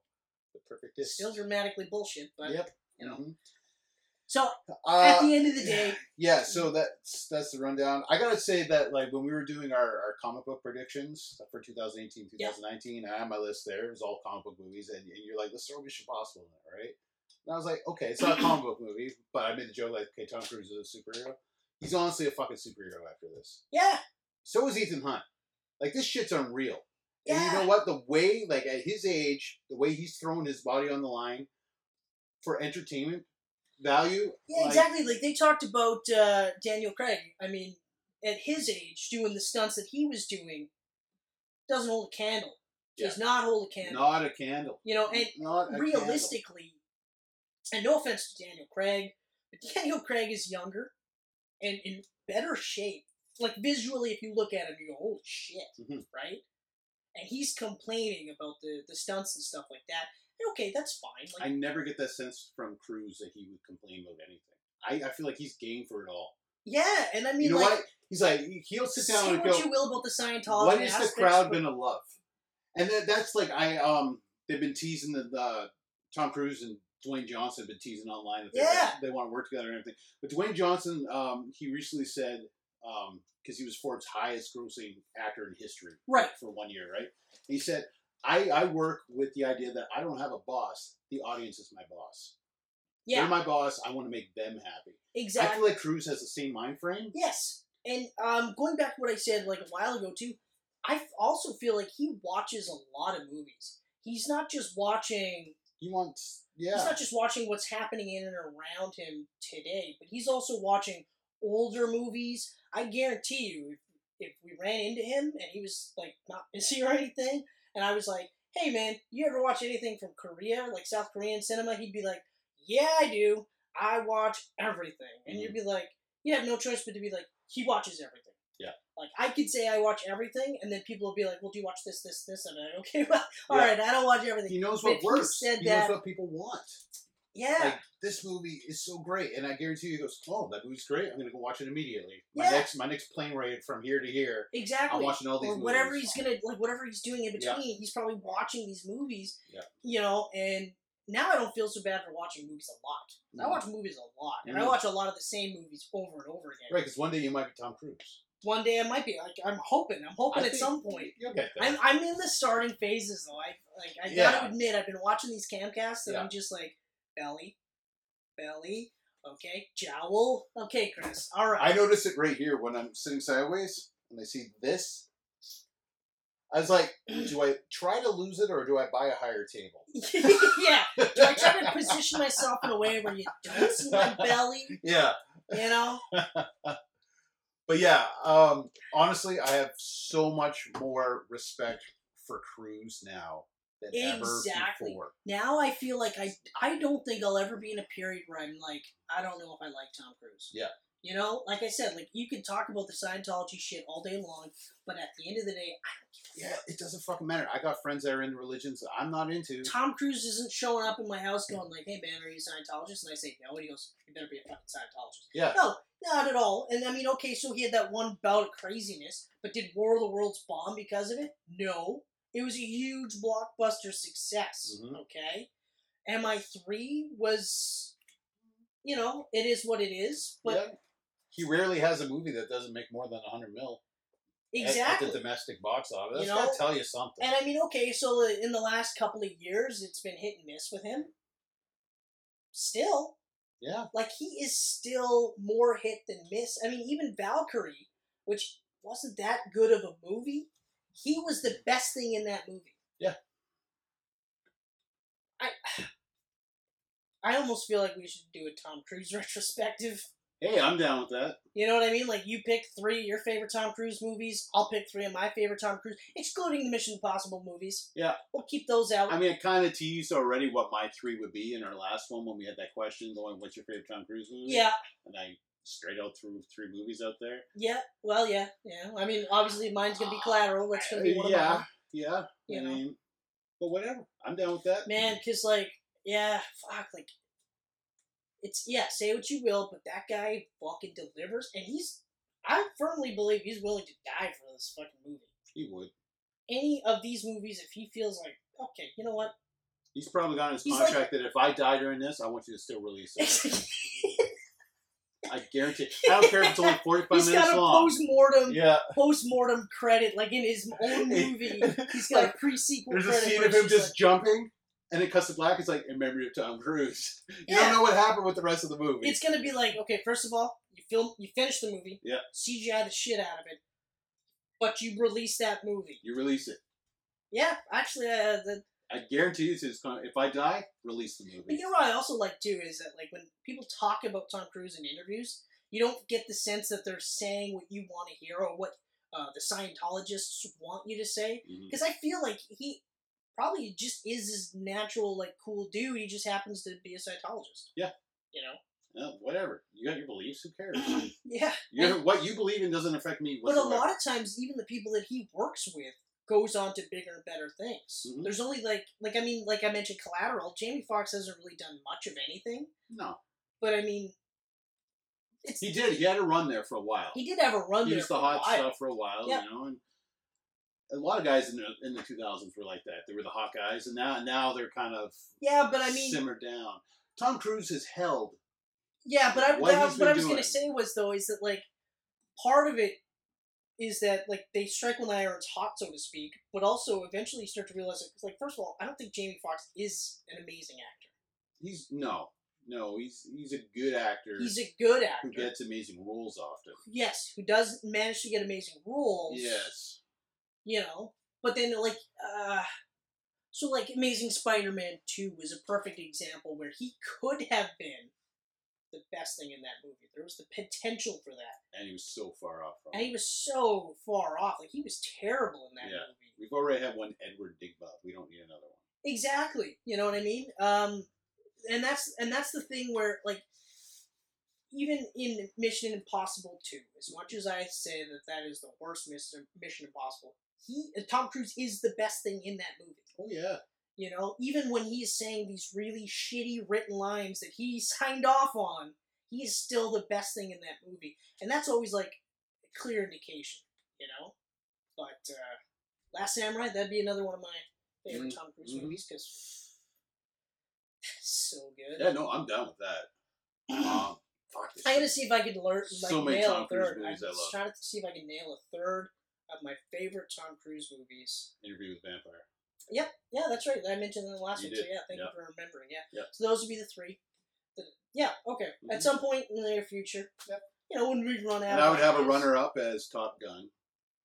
Yeah, Top Gun, But Rain no, Man. yeah, but my three are probably War of the Worlds and Oblivion. Rain Man is I like that movie, but I wouldn't say that's one of Tom Cruise's best. No. Because that's during, like, a period where he's kind of playing the same He role. did a lot of roles. I mean, they were really good, but He was Few kind of Good playing Men with Jack Nicholson. You know, he had that big scene. With Jack. Sorry, what? Oh, Few yeah, Good Few Good Men. Men. Yeah. Yeah. Few Good Men was actually really good. Yeah, you can't handle the truth, you know. Yeah, and it's funny how much Michelle hates Tom Cruise, but that's one of her favorite movies. Oh yeah. Demi Moore, right? Nope. Nope. I don't think it is. I think it's actually. I think Tom it's Jack Cruise? Nicholson. And I think it's Tom Cruise. Yeah. He's just so good. He is absolutely one of the greatest actors. I was going to mention, like, you look at the '80s, like the stars from the '80s. Bruce Willis, Sylvester Stallone, Arnold Schwarzenegger. Yeah, all these stars in the '80s, action stars. Yep. They're doing direct-to-video now. They're doing small shit. Tom Cruise has held this title since, And like, Top Gun. even though, just like boom, boom, boom. Even though he may not be as respected within the acting community Yeah. as he once was, because apparently, like, it's still a lot of people look at his crazy period as, like, and the Scientology stuff, they're like, oh, he's fucking, such bullshit. he's fucking crazy, he's weird, but it's just like, you're right, like Bruce Willis practically sleepwalks through almost every single one of his roles, where now he's not even a character, he's just himself. I'm just Bruce Willis. And I'm bored, I'm, like, almost pained to be in this movie. That's why I have not watched the Death Wish remake, and have no desire to watch it. That's one of the reasons why, as much as I'm pumped for Glass, You're worried about Glass. I'm worried about him tanking the movie. Because you don't see him do anything other than Bruce Willis in the trailers. His little spot at the end of Split was David Dunn. Yeah. It was him, in, like, the same way he was in Unbreakable. But he was also in it for 30 seconds. Yeah. So, we'll see. We'll see. I'm, like, crossing fingers. really, really hoping. Crossing fingers. But then, like you said, too, or even Will Smith. Mm-hmm. Will Smith is an absolutely, like, he was a top. Yeah. And he is an absolutely amazing actor. And now he's doing Netflix movies. And now he's doing Netflix movies. Tom Cruise hasn't gone there yet. You know, I mean, like, After Earth was just like, ugh. Mm-hmm. If you could pick a movie that killed Will Smith's career, After Earth.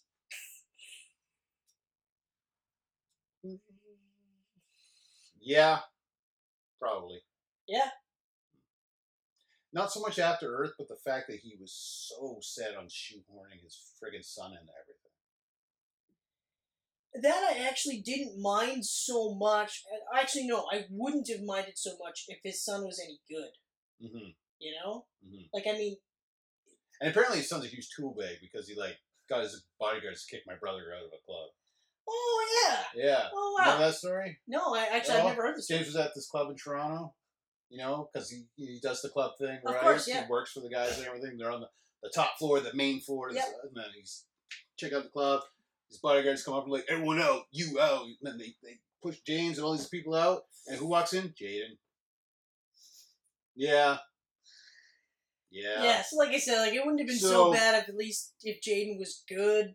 But even then, that movie is pretty terrible. Yeah. And that's during, like, Will Smith's squinty phase, where he almost looks like he's in pain for every movie. Mm-hmm. And it started with I Am Legend. The squint. Yeah. That's when he plays a serious actor. Squints. Yeah. Mm-hmm. Well, because he's in pain. Like, everyone's dead. I am legend. I am legend. You know that's the line you wanted to say, right? That was great. I like that. But I am legend.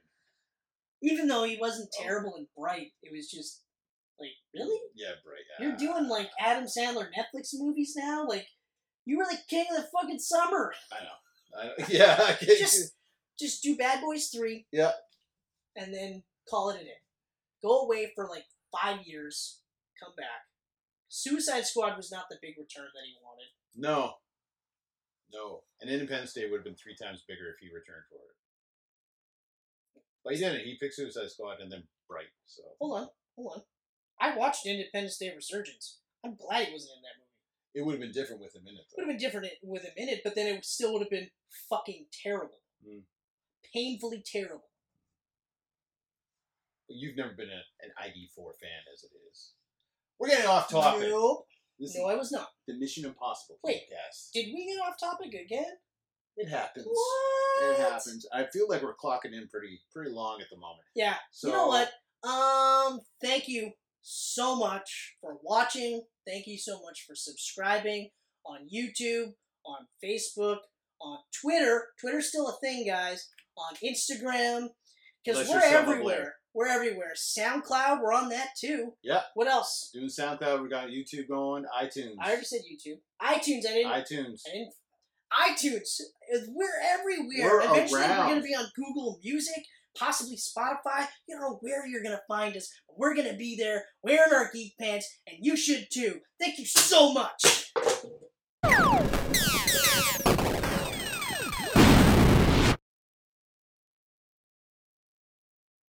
I made a mess, eh? I threw garbage already. Mm-hmm. You're going to clean that shit up, though. This is not my house. Oh, no, I'm totally the bitch. You don't have to do that. I'll clean up. You're not the bitch. Not at all. You're a man, Kenneth. You smacked that good, though. Yeah. It kind of threw me off. I know. You're like getting into it, and then Just want everyone to know how thankful we are. good job. These pancakes are delicious.